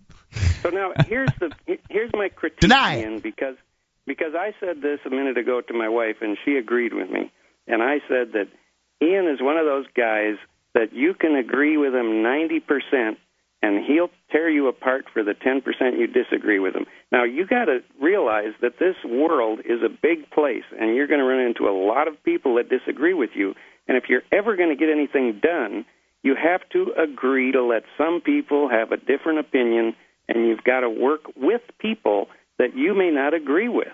And that's just the way life is. You got it. That's a fact of life. Ian really doesn't do well with that. Like the whole working with other people thing, not so good. Well, you do have, to some extent, you do have to, somebody has to serve as a moral compass, though. If you didn't have pressure coming from people, Ian's your moral compass. If you didn't have pressure from people pushing for the absolute most principled form of the philosophy, then people would stray more, I think. I agree with that. Somebody has to be on the leading edge. I'm not saying it's very practical, but and Ron Paul is well aware of that, and I'm sure he probably doesn't like the fact that he had to abide by those bylaws either. But it's either that or become an independent, and at this point he hasn't decided to do that. Now, maybe in the future he will decide to do that. I mean, the guy is getting close to 80 years old, so he's only got so many years of politics left in him. So, he's going to make some move at some point. But Ian, you can't be the one to decide when he's going to do it. Sorry. Fair enough, Gene. Thanks for the call. Appreciate hearing from you. You made a good point. 800-259-9231. My God, that's the closest thing I've heard of like an apology out of Ian. That's the SACL CAI toll-free line. Nonetheless, this is eating crow for Ian. Nonetheless, I think that Ron Paul's response, as some folks are pointing out here over at Karen DeCoster's Facebook page, that Ron Paul's response was a little less than, I don't know, forthcoming. He didn't really get into detail. Well, he had attacked with, he was confronted with cameras. You don't always, you don't always perform. You know as well as I do that you got better days and worse days in recorded media. Yeah, well, and the other thing is, I mean, there's probably only so far he can go in saying, well, I like the other guy better, but I have to. You know what I mean? I mean, there's a fine line between sticking by the endorsement and trying to walk around it to the point where you're really endorsing the other guy and saying, well, officially I have to support this guy, but yeah, you're right, that other candidate is much more principled. Really, you can't really say that. It's just an example of how just compromised the whole political process is. It absolutely is. And if you want, on the next segment, you can berate me about the Brown versus Coakley race. That's what's going on in Massachusetts right now, and it looks like the Republican Brown is going to be winning Boy, that'll change things. Let's go to Byron in Florida. You're on Free Talk Live. Hello, Byron. Hello. And we're live. We're back on the air. This is Byron on Free Talk Live, and I'm with my co-host, Marvelous Marvin. Marvin, how are you doing? It's great to be here. Yeah, well, tonight we're talking about a Senate race that's going on in Massachusetts. Oh, God, we're not talking about that on our Free Talk Live. Sounds awful to me. I don't want to talk. I know Mark wants to talk about it, but I really don't. I've said everything I need to say. There's a 5-point difference. It looks like the fat lady's singing. Byron? I don't know about that. So are you guys live doing your own Free Talk Live during our show, and you called into this Free Talk Live with your Free Talk Live? We'd like to have you as guests on our program. We would like to talk to you about Brown versus Coakley. You guys need to get a better phone system. It sounds like you're on a speakerphone. Well, somewhat. We're actually in a box. You're in a box? Right now. It's a Kenmore. It's American made, big, not very good, nothing to worry about. Spacious. It's great. Well, listen, so Brown... I prefer Japanese products anyway, so I really wasn't worried. Japanese. Yeah. Look at you. What is this, 1940... Why don't we have a discussion of their comparative haircuts? But he cuts his own hair. Martha Coakley, she's an attractive man. Sort of a Muppet hybrid. Yeah, who is Martha Coakley? Don't act like you're that dumb. This is the Democrat running in Massachusetts. Oh, okay. I've said her name to you half a dozen times tonight. Cokehead, Brown, I don't know. They're all the same to me. I mean, the Republicans and Democrats, you can interchange them at will. And the idea that that this election shut up and let these guys talk. Is going to make a difference, I think, is pretty ludicrous. But go ahead. They're entertaining me. I'd like to have my 2 cents, please. Anyway. I think if the two of them copulated, it would look sort of like a larger version of E.T. Personally speaking, I think if they copulated, I think they'd look like a smaller version of Ted Kennedy. I think we're splitting hairs here. Yeah, Politics is Hollywood for ugly people, isn't it? Oh, yes. So let's say President Obama gets in. It's a threesome. It could be sort of light milk chocolate. You're right now, guys. Thanks for the call. Appreciate hearing from you at 800. They had some winners, Yeah, man. it was good. There were some winners. It's like an alternative universe where the show's actually funny. That was Ian's joke for the month. It was great. That was a good one, Ian. You attaboy. That was so cute. 800-259-9231. You can bring up anything. Let's try Michael in South Carolina. You're on Free Talk Live. Hello, Michael. Hey, how's it going? What's on your mind tonight, Michael? Yeah, actually, I wanted to disagree with y'all a little bit. Okay. I listen to the show a lot and agree with probably 99% of what y'all say, but and I agree that involuntary government is illegitimate, but y'all seem to jump from that to the concept that nations don't really exist. What's a nation? Well, a nation would be a group of people who share a common culture, a common way of life. So I would agree that nations exist in the same way that religions and gangs and sports teams exist. Let's talk a little more in detail about this if you don't mind. Hang on, we'll bring you back for that at 800-259-9231. That's the SACL CAI toll-free line. You can bring up anything. 1-800-259-9231. Take control of the airwaves. This is Free Talk Live.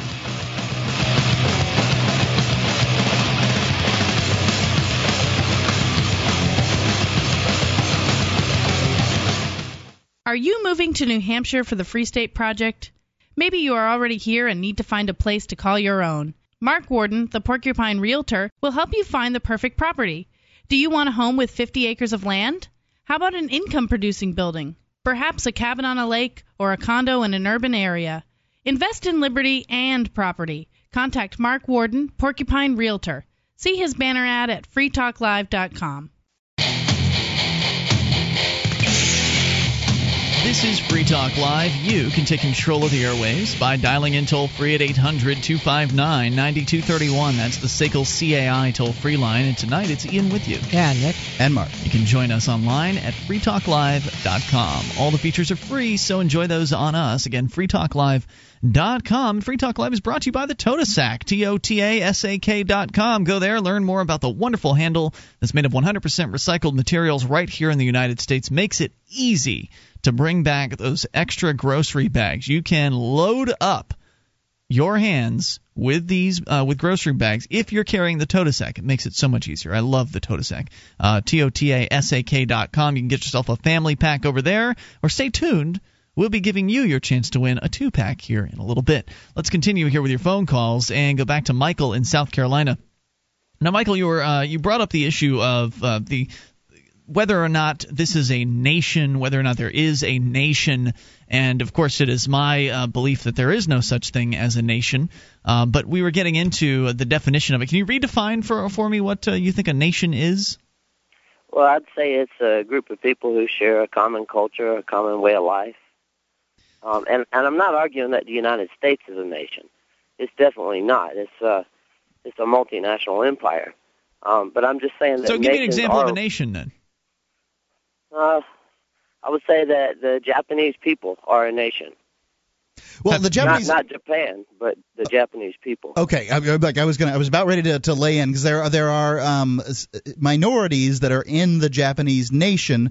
It's my understanding that Okinawa, that there's some sort of minority there that they understand the difference of, that I simply do not. They all seem Japanese to me, but that they understand the difference of, and that those people are somehow looked down upon or something like that. So I think that if you're talking about an ethnicity of people, that you've got some stance there.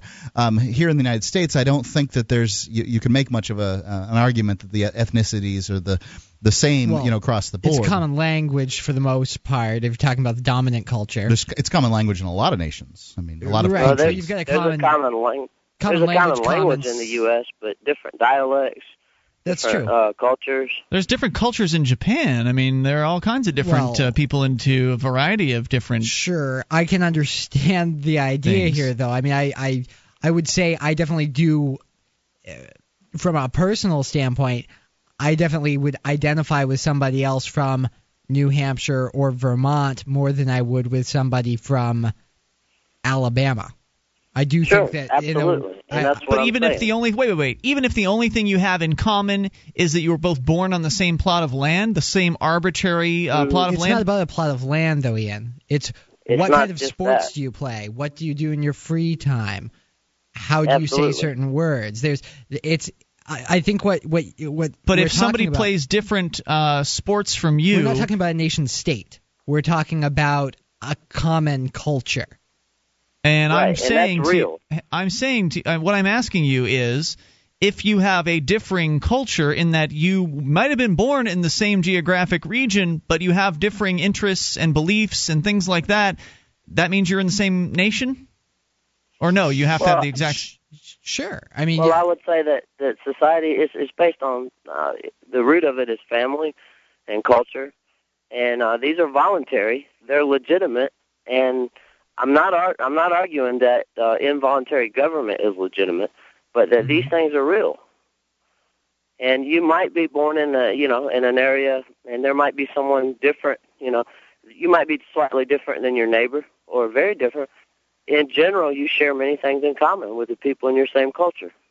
I mean, there might be Canadians who don't like hockey, but hockey is still sort of a shared thing. If you're a Canadian or you live in more or less the northern United States, there are certain countries it's only where the majority that defines. It's only the majority that defines what a nation or a culture is. No, I'm not arguing that. I'm you not can't have different cultures in one area. I'm not talking about majorities or numbers or any sort of counting or numbers or anything like that at all. I'm just saying that cultures and nations are real. I lived in Spain. I think cultures are real. Absolutely, I agree with that. Well, and from that you get the concept of the nation. It's really just an extension of the family. I can tell you, I lived overseas abroad in Spain for about 4 years, and I definitely wasn't a member of that nation. I liked it and I tried to adapt, but that wasn't my nation of people. I don't know what you're saying. In fact, according to the dictionary, a nation is a large body of people associated with a particular territory, which is, of course, arbitrarily selected by somebody in the past, that is sufficiently conscious — this is where it gets really nebulous — that is sufficiently conscious of its unity to seek or to possess a government peculiarly of its own. That's generally how it's defined. I mean, the Québécois in Canada, they will call themselves a nation, but generally they would see that as extending to other French-speaking people in, say, New Brunswick. It's not so much about... So it's not about territory, well, there's a territorial aspect to it because they all kind of live centered around one geographic location. It's like the Kurds. They live both in Turkey and in Iraq. But it's Kurdistan. Right. So if what you want to say is you belong to the nation of the Red Sox fans, that's fine, as long as it's a voluntary association. Huh? Well, it is voluntary, and it is voluntary. I mean, you can leave, you can disassociate, but it's not just simply a sports team. But do you get what I'm saying, where you have the same interests, to where you could all, as it's saying here, be conscious of its unity to seek or possess a government peculiarly its own? Yeah, that's the part of the definition that I would disagree with. Like in old times, you had nations, and they moved around the world, and they had voluntary self-government. In other words, you could leave and start your own tribe. You could join another tribe. You could do whatever. The tribe was always on the move anyhow. It wasn't an involuntary government. It was just really a big family of people. Well, that's a more accurate definition. If you're just talking about a big family, then definition 4 says an aggregation of persons in the same ethnic family, often speaking the same language or cognate languages. So that would be an accurate definition. You're also looking at the fact kind of that definition I like. When we hear government today, we're thinking about a nation state. And when people use the term nation, they're talking about everyone that is within an arbitrary drawn border. Generally, people who have the same language and a shared culture tend to form political units together. But if you're looking at government in terms of customs and folkways, then certainly I think that there are some things that are acceptable to do in Thailand that are not acceptable to do here, whether you have a government around to say that or not. There are differences in the way that somebody in part of the United States would carry out their life and the way that somebody in some Asian country would, because there are social differences there. Michael, any final thoughts for us? Well, no, I just brought it up because you've been a little bit critical, I think, of the idea that nations exist in the past, so I just wanted to point that out. Yeah, I was talking about nation states. If you want to talk about a family of people that is spread out across some, where, that's fine. Good job, Michael. Thanks for the call. Appreciate hearing from you at 800-259-9231. When I was talking about nations, I was talking about them in the way that they're commonly referred to, in that people talk about the United States as a nation. The United States is a government. The plot of land called America is just a plot of land, and there are a variety of different families and ethnic groups and people with different cultures within it. So there's no nation of the United States. And I'll stand by that one. More coming up. 800-259-9231. You can bring up anything. Dial in now for the Total Sack. You'll get a 2-pack if you call in at 435-1105. We'll give it to the first caller. It's Free Talk Live. This program is brought to you by FreeKeene.com. FreeKeene.com features audio, video, and blogs chronicling the transition to a voluntary society. FreeKeene.com also has comments and discussion forums so you can be heard. FreeKeene.com. This is Free Talk Live. You can bring up anything if you dial in toll-free at 800-259-9231. That's the SACL CAI toll-free line. 1-800-259-9231. You can join us on our website at freetalklive.com. All the features are free, so enjoy those, including the Shrine of Female Listeners. Dozens of ladies that have taken the time to send us their validated photo or video to show they are indeed listeners of the program. Head over to shrine.freetalklive.com. The Shrine of Female Listeners is brought to you by Manchester Brewing at manchesterbrewing.com. Plus, from creating new and old media to political action to civil disobedience and market-based activism, you'll find more pro-freedom activism than you may ever have imagined possible when you move to New Hampshire as part of the Free State Project. You can learn more at freestateproject.org. That is freestateproject.org as we continue with your phone calls about what you want. It's Frank in New York. Frank, you're on Free Talk Live with Ian, Nick, and Mark. Hi, good evening. Hey, Frank. Yeah, I wanted to mention the first use of the term nation or nations occurred as defining groups of medieval university students. At that time, Europe really was a series of, it was basically sort of an empire, most possibly what was the Holy Roman Empire, but you'll notice that countries per se didn't exist.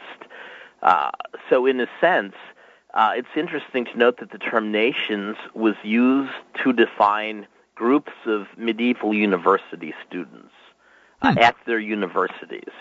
And if we go back to the first case in the United States regarding definitions of nation versus state, it would be the Cherokee Nation versus the state of Georgia in 1831.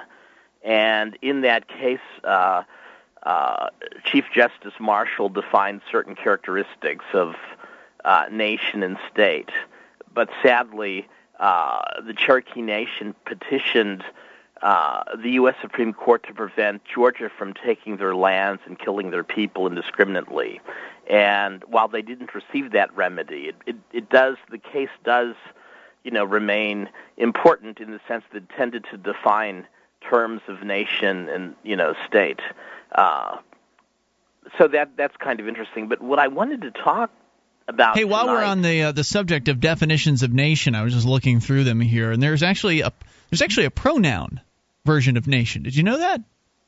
What is that? The definition of nation with a capital N is American temperance crusader who conducted a series of raids on saloons in which she used a hatchet to break liquor bottles and destroy furniture. That's very interesting. Yeah, some nutter. Anyway, that's actually even more sort of irrelevant than the concept of the defining groups of medieval university students. So go ahead with your reason for calling. I know you had something else you wanted to get to. Go ahead. Yeah, actually I did.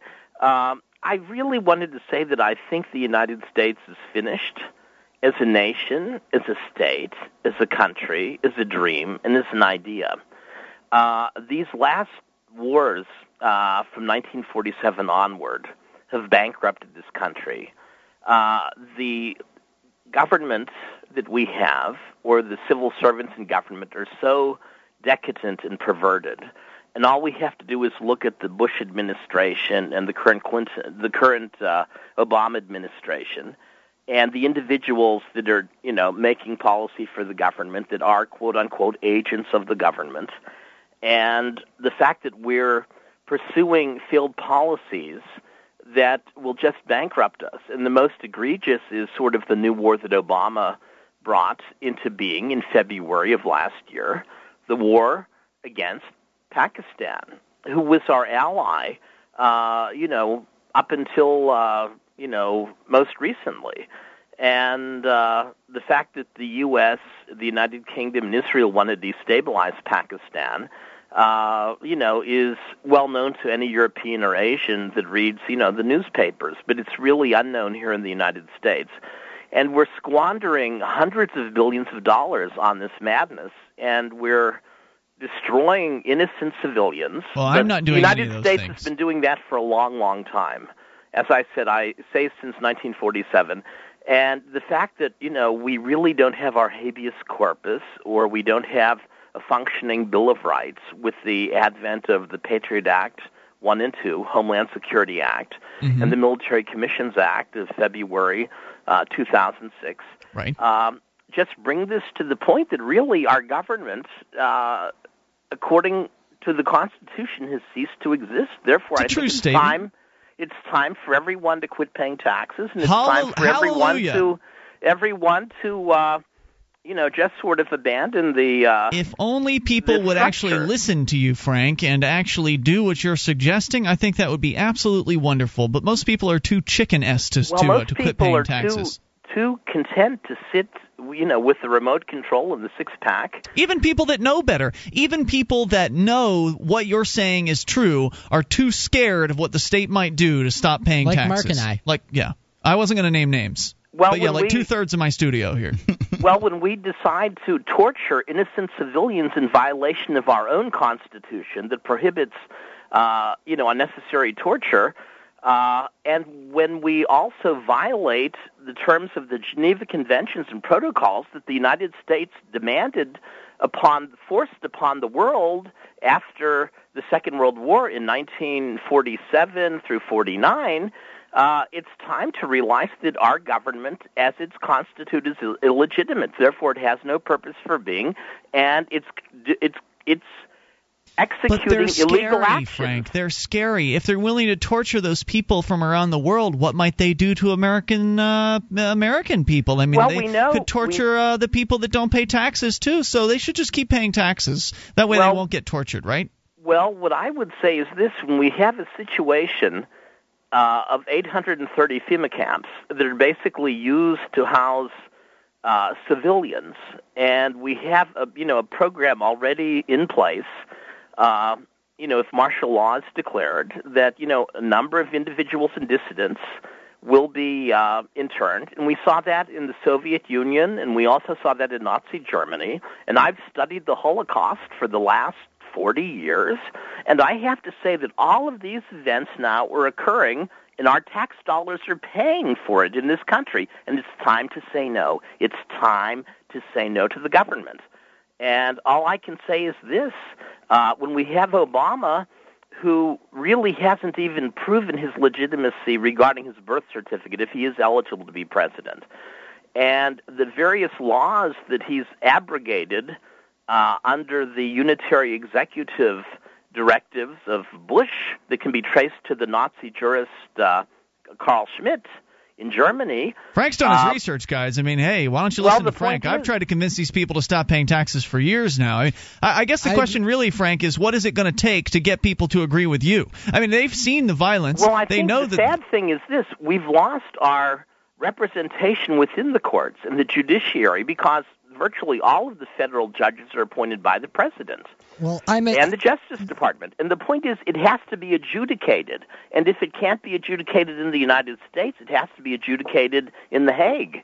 And no one is willing to do that. We have a case whereby we don't even need any classified information to be declassified. We have enough evidence that's available in the public sphere that can put this government and its the last 3 administrations in jail as war criminals. And it's time we act on this nonsense. It's time we act on it. Frank, thank you, dude. I appreciate the call tonight. I mean, I think that the solution that seems a lot better to me, as much as I know, Ian, you would prefer everybody just stop paying taxes, is that... I'd also like them to stop obeying, too. Oh, well, you would like to get rid of government entirely, and I'm not sure I'm on board with that at this point.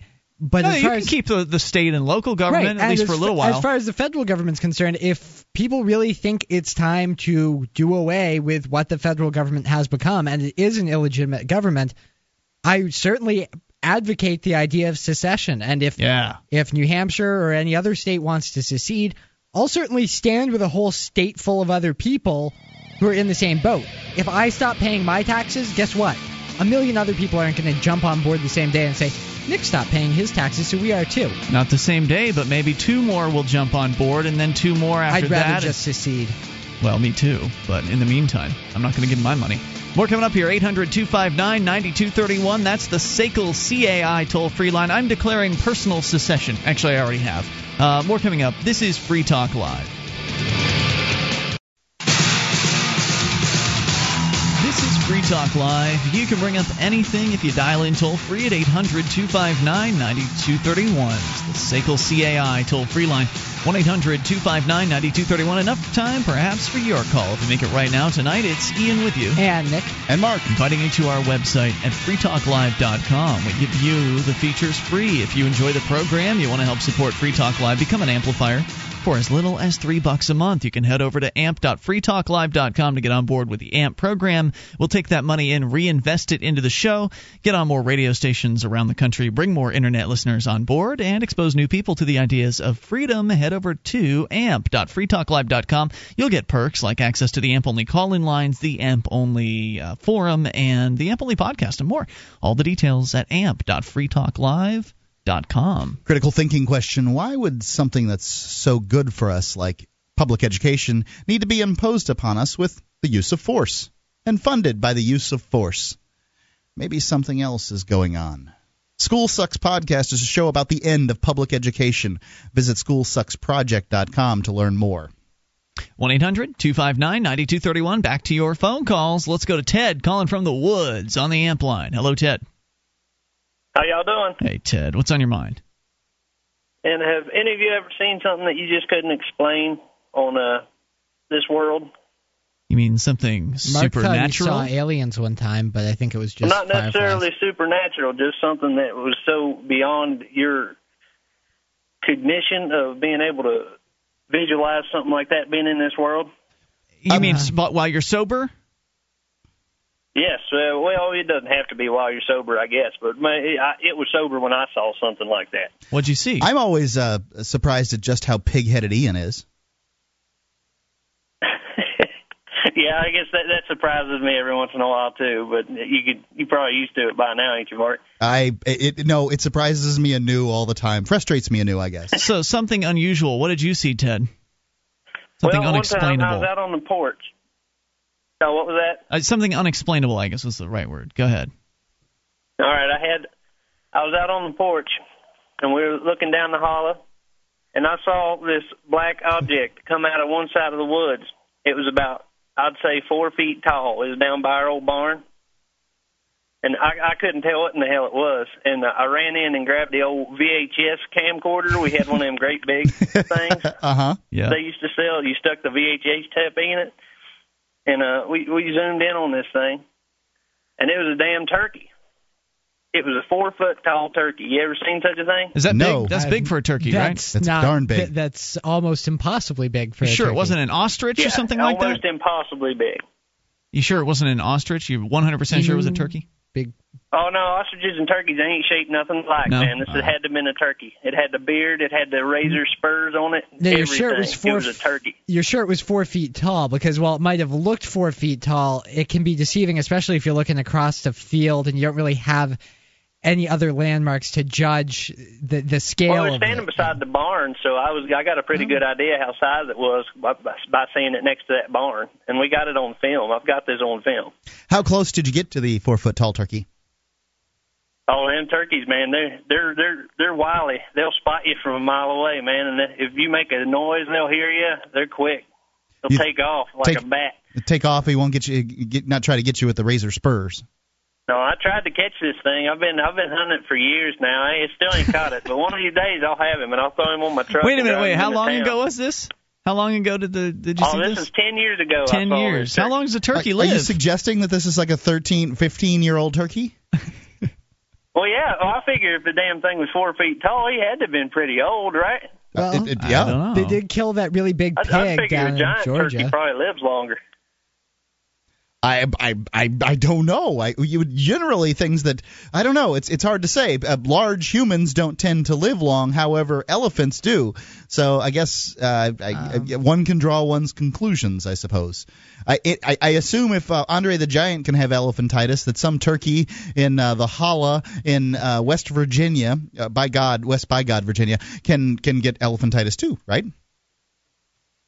I don't think it was elephantitis because he was moving pretty good to be a giant turkey. I mean, if he had elephantitis, I'd think he'd be all messed up and stuff, and he'd be all lopsided or something. You sure it was a giant turkey? He was in pretty good shape. I am upset at Wikipedia. They have not. They are not informing me as to how long turkeys live. Well, I can tell you not that long. I read something on squirrels. Okay, in the wild, squirrels tend to live 2 to 3 years, but in captivity they can live up to 20. So wow. One might say that the giant turkey has a better than average chance of gaining food and mates because he's big or something, so therefore he has a better chance of living longer. Because this is a turkey living in the holler, though, so it's not going to be doing too well. Yeah, 3 to 4 Ted's years. After it. According to Answers.com, 3 to 4 years, Ted. Is it possible that you're actually chasing the descendant of the turkey, like that the turkey has reproduced and you're just actually after it? When's the last you saw it? 10 years ago, so you've been looking for it ever since, or have you seen it again since then? Yeah. No, I have not seen it. I've seen tracks, though. I've seen knocked over trees and big old giant feathers and the like, but I haven't seen the turkey itself again. Well, you got to keep an eye out for it. All right, Ted. Anything else on your mind tonight? No, that's it, you guys. You keep your eyes peeled for that turkey. Let me know if you see him. Good luck out there. I appreciate your call tonight, and always appreciate hearing from you at 800-259-9231. Let's talk to Rusty in Canada. You're on Free Talk Live. Hello, Rusty. Hey, guys. How are you? What's on your mind tonight, Rusty? Well, I don't know. I'd just like to talk about a couple of maneuvers I've invented. A couple maneuvers. Okay. Yeah, I mean, you guys have heard of Dirty Sanchez, Rusty Trombone, stuff like that, right? We've heard of those things. I haven't heard of a rusty trombone, but we can't really get into. It might be best if you don't tell me what it is. Yeah, we can't really imagine what type of things I'm talking about. It sounds horrifying. Knowing what a Dirty Sanchez is, and I believe having heard about the rusty trombone. I certainly have heard of both of those. Yeah, in the past. I'm sure people that are really curious could go and use startpage.com to find out exactly what they allegedly are. But are you talking about some sort of modification to one of those things, or what? Yes, a brand new one. I've invented my own. You want to hear it? It's pretty interesting. I don't know. Well, if you can tell it in a clinical manner that is not pandering to the lowest common denominator. Or prurient in any way. Yeah. Okay, sure. Yeah. All right. Basically, it's called a muddy mattress. Oh, God. Sounds awful already. Dude, I don't know if I need to know more, but go ahead. Basically, what you do is you get one of those old mattresses, like the ones you find way out in the train tracks and stuff like that, and you just shit all over it. Oh, we can't let you do that. Goodbye. Thank you. So sorry. Yeah, you thought he would. He knew the rules, right? Yeah, I think you know better than that. I mean, come on, buddy. Anyway, 800-259-9231. If you want your crank call to go out on the air on the radio, you can't use the S word. Sorry. And yeah, I guess that's Free Talk Live selling out, as you pointed out earlier. You guys pointed out earlier tonight. Yep. Right? Pretty adroitly. We have to protect our radio stations. They will possibly lose their government licenses, and it's our responsibility to provide them with content that is not going to put them in jeopardy. The option basically is either you are on the radio or you allow 4-letter words. That's what it comes down to. Pretty much. Because if you just had a free-for-all and you allowed people to say whatever they wanted regardless of FCC regulations, then Free Talk Live would be an Internet-only show fairly quickly, I would think. Yep, I believe you were right about that. So toll-free number 800-259-9231. So I had to go look up the definition of holler. I mean, I've certainly heard holler used in the terms of I'm going to holler at you. Like, that's a fairly... He was mispronounced. I believe he was using a colloquial pronunciation of the word hello. Hello, exactly. Yeah, which is it's a valley. A valley between mountains. Yeah. It's a colloquial term, and a great example of a colloquial term. It is used in basically specific geographic areas in the United States to refer to a valley. So it's one of the best definitions that I can find of a colloquial term. Is it a colloquial or colloquial? I don't know. That's how I say colloquial. I would say colloquial. Yeah, well, but then again, I said stipend, and it's supposed to be stipend. So yeah, I don't know. You don't want to look to me for correct pronunciations necessarily. So hey, there's a little bit of quick news here. Looks like maybe we can expand on this at a later time, but Tennessee has followed Texas in demanding that dealers obtain licenses and turn over a plethora of information to authorities before being able to host a gun show in another devastating attack on the Second Amendment, according to the folks over at PrisonPlanet.com. So apparently gun shows going to get a little more difficult to hold in places where you'd expect it shouldn't be that hard to have a gun show. Texas? And Tennessee? It's shocking. And, of course, they're going to get away with it, right? Because people are very obedient and guns are scary. They'll Are they do whatever requiring it is. the dealers to get at the booths themselves, or the site holding the event? It's sounding to me like it's the actual the gun dealers who are in the show, but I have not. I can't answer that for certain. I mean, by federal law, they're already required to have a federal firearms license to engage in that business. So that's why I'm wondering. Really? Yeah. You can walk around a gun show and sell your own guns without having a license. Once you start engaging in the commerce of trafficking in arms, then it becomes a gray area. But well, anyway, we're out of time for tonight. Save that diabetic story, Mark. Maybe we'll get to that tomorrow. You can bring up anything. We'll see you tomorrow online in the meantime at freetalklive.com. The following edition of the Edgington Post interview series is brought to you by the Free Talk Live AMP program. Become a Free Talk Live amplifier today for as little as $3 a month. Get perks and help us get on more radio stations and more internet connections at amp.freetalklive.com. That's amp.freetalklive.com. And here's Mark. It's another installment of the Edgington Post. It's 2-in-1 evening here. We'll probably attach them to different podcasts. So, Maury, I think you can expect yours to be on starting on Tuesday. Okay? Can you hear me? Yeah, I can excellent. Hear you. And everyone, I have with me Maury Strauss from the Libertarian Party's Radical Caucus. And you guys have set up for yourself quite an endeavor. You wish to take back the party. That's right. How are you going to do it? What's going to happen? Well, I've at the moment, my latest project is I've set up a little landing page at takebackTheLP.info. TakebackTheLP.info, okay. Yeah, and I want to get some of the people who are hardcore libertarians but have written off the LP for one reason or another. I mean, either because of the latest the forays into opportunism and selling out a principle and watering down the platform, or things like that. And the people who feel that the LP has lost its way, but that it still is capable of doing some good. Those are the people that I hope to bring back into the party and get them active again. So, what's the? I'm here at takebackTheLP.info, and I see that you've got some mission statements on here, and you outline your plan, and it appears to be that you want people to come to St. Louis in 2010 for the party meeting. Yeah, ideally, I would love to have a few more people come to the convention in May in St. Louis. We have a national convention every 2 years, and that's where we do party business, things like bylaws, platform, electing of officers. We also have workshops and various social events, and it's a good time. It's a lot like New Hampshire's Liberty Forum. Okay. That would be, if we had just another 50 radicals on top of what we had for the last convention in 2008. We would have had Mary Ruart as our presidential candidate. We would have had a strong platform, restoring all the core principles, and it would have made all the difference in the world. So 50 more people. How big was this convention? Well, the convention sizes vary. The delegate counts can be anywhere from the high 300 range.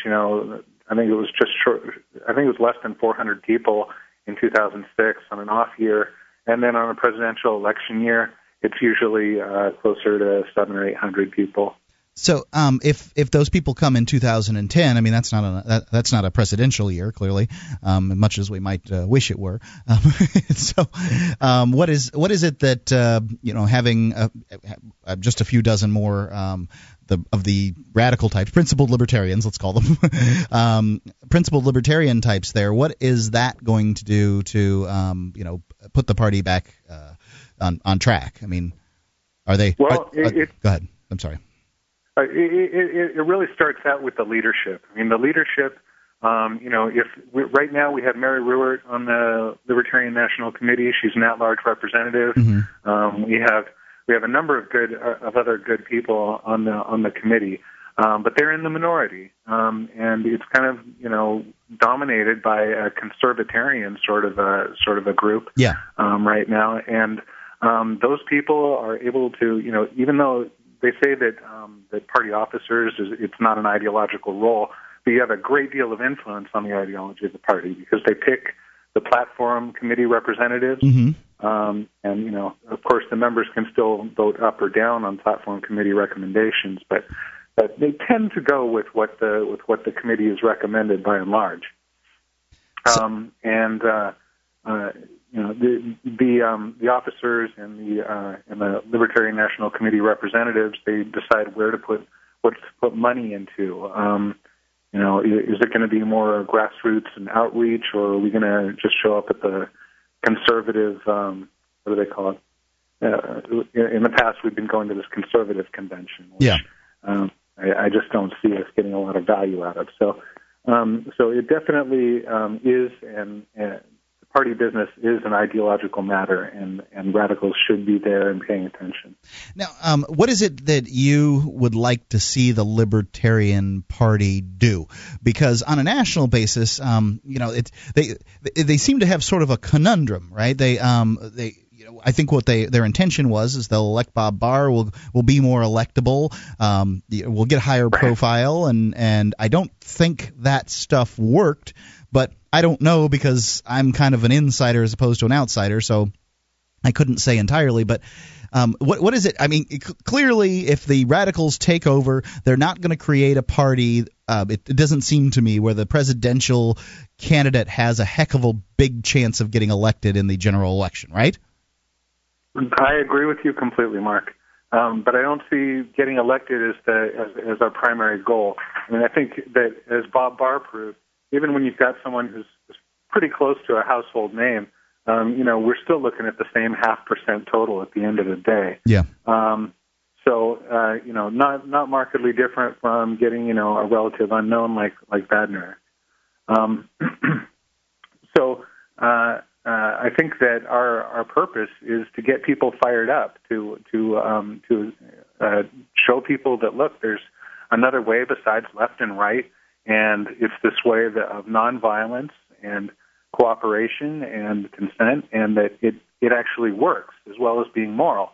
And I think that, if you talk to a lot of libertarians in our general age group, by and large, most of them came into the movement through the work of Harry Brown and his presidential campaigns in '96 and 2000. I agree with that. So the Libertarian Party, whether you stay with it or not, it clearly holds some value as a feeder organization and as an educational organization. So it's the intention is to make a much more principled educational organization that some people will get behind and support in that manner. Right, exactly. I think it's as good as any. Well, the deck is stacked against third parties, and it was bad, when the LP was founded. But today, it's just all of the rules and regulations and the Bipartisan Campaign Reform Act. Between that stuff and the ballot access laws that have gotten tighter and tighter, the deck is completely stacked against you as a third party for actually, winning elections. Yeah. But I think that in the meantime, even though the duopoly doesn't want to let us in, we can still have an effect, and we can use the system against itself, essentially, to get the message out. Yeah, I think that I think I can agree with what you're saying there. The Libertarian Party is worth something in that. Either way, whether you go with the conservatarians or the radicals, either way, it's not likely that the candidate will get elected. It's possible, I suppose, but not likely. But you can use the opportunity when the media comes around and pretends to play fair, and they're going to do some interviews of some of the candidates and stuff like that. It's the presidential election time. Use that opportunity as a time to talk to people, educate them, and try to get some people on board. Yeah, that's exactly right. Yeah, well, to me it sounds like something that's worth endeavoring into. And now, if I guess one thing that kind of makes me wonder is if I go to this your web page here, and it's takebacktheLP.info. The banner at the top says "Take Back the Party," so it's takebacktheLP.info. And I decide, okay, I'm going to St. Louis in May. How do I know? But you basically need probably an additional, 50 people or something like that. How do I know if me going is going to be helpful, sort of ahead of time? Do you have like a running count kind of thing? How many people you're going to have on site? You don't, some generalization as to what the other side might have on site, that kind of thing. Mark, organizing libertarians is very difficult. I don't have to tell you, how much trouble it is to get people to register and update at the Free State Project site. It's the same kind of thing. Generally, I know a bunch of them will be there, and some of them might even tell you in advance. But getting any kind of accurate count is just not in the cards. Yeah, and another thing I think that's sort of valuable is the opportunity, the politicking that goes on.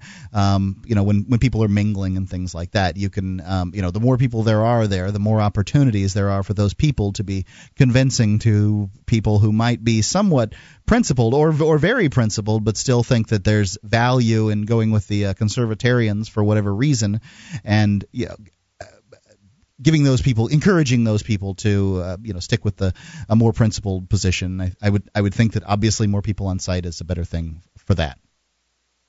Yeah, definitely. I mean, we as delegates, we have to take responsibility, not just to cast our ballots, but to actually be talking to our opposition, and the people who are undecided around us, and understanding where they're coming from and trying to persuade them that. Listen, there are no shortcuts. We've got to change the populace before we can see any meaningful, lasting change.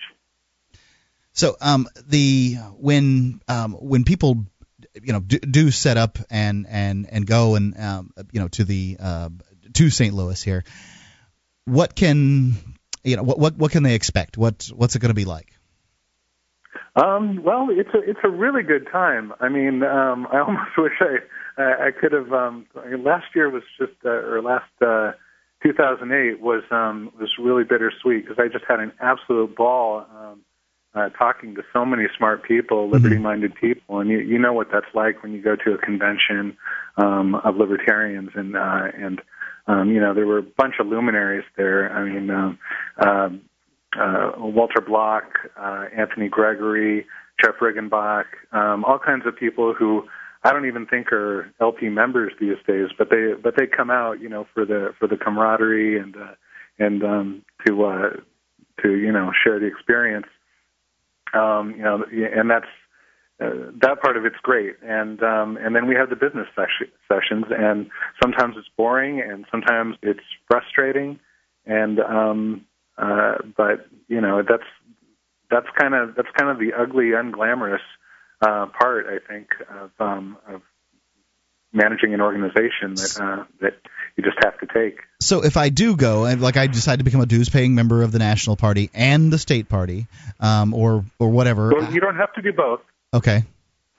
If I do one or the other, if I do one or the other, and it seems to me your State Party is probably the best place to do that, personally. But be that as it may. If I do that, then I go out there. Then I am a delegate. I have a voting stance. If I just do that. Actually, there's a little bit more to it, Mark. You've got to be eligible by paying your dues, and then you've got to be seated as a delegate. And generally, you'll just contact your state chair and let them know. And they have almost everybody has more delegate slots than they can use. Okay. And if for some reason your delegation is already full, a lot of times another state's delegation will seat you. So I don't remember seeing anyone ever turned away who came to the convention prepared to be a delegate. So do you have to do you have to do that ahead of time, or what if I were to just say, okay, I'm pay my money and then I forget to do anything else, and I go in May to St. Louis and I just show up at the door? Will I be a delegate at that point? Will somebody likely allow me to be a delegate, or what do you think? If you paid your dues well in advance, I think that you can probably find someone else to seat you as a delegate. But it would be a lot smarter to try to get that spot reserved for yourself, through your state party chair, and and if you can't do that, then definitely that's someone who I would want to come to the LP Radicals mailing list, ask the question, and see if someone more knowledgeable than I am can steer you through the particulars. Okay, and you can of course join the mailing list there at Take Back the LP. I keep on saying it wrong. TakeBackTheLP.info. Yeah. We have a link to the LP Radicals mailing list, and that's where most of the action is decided ahead of time. So if I had a magic wand and I could wave it around and give you your wish, as far as the people who are listening to this show right now, and you got to, what would you wish that they do? I mean, how? Just real quick, nail it down, bullet points. What do you want them to do?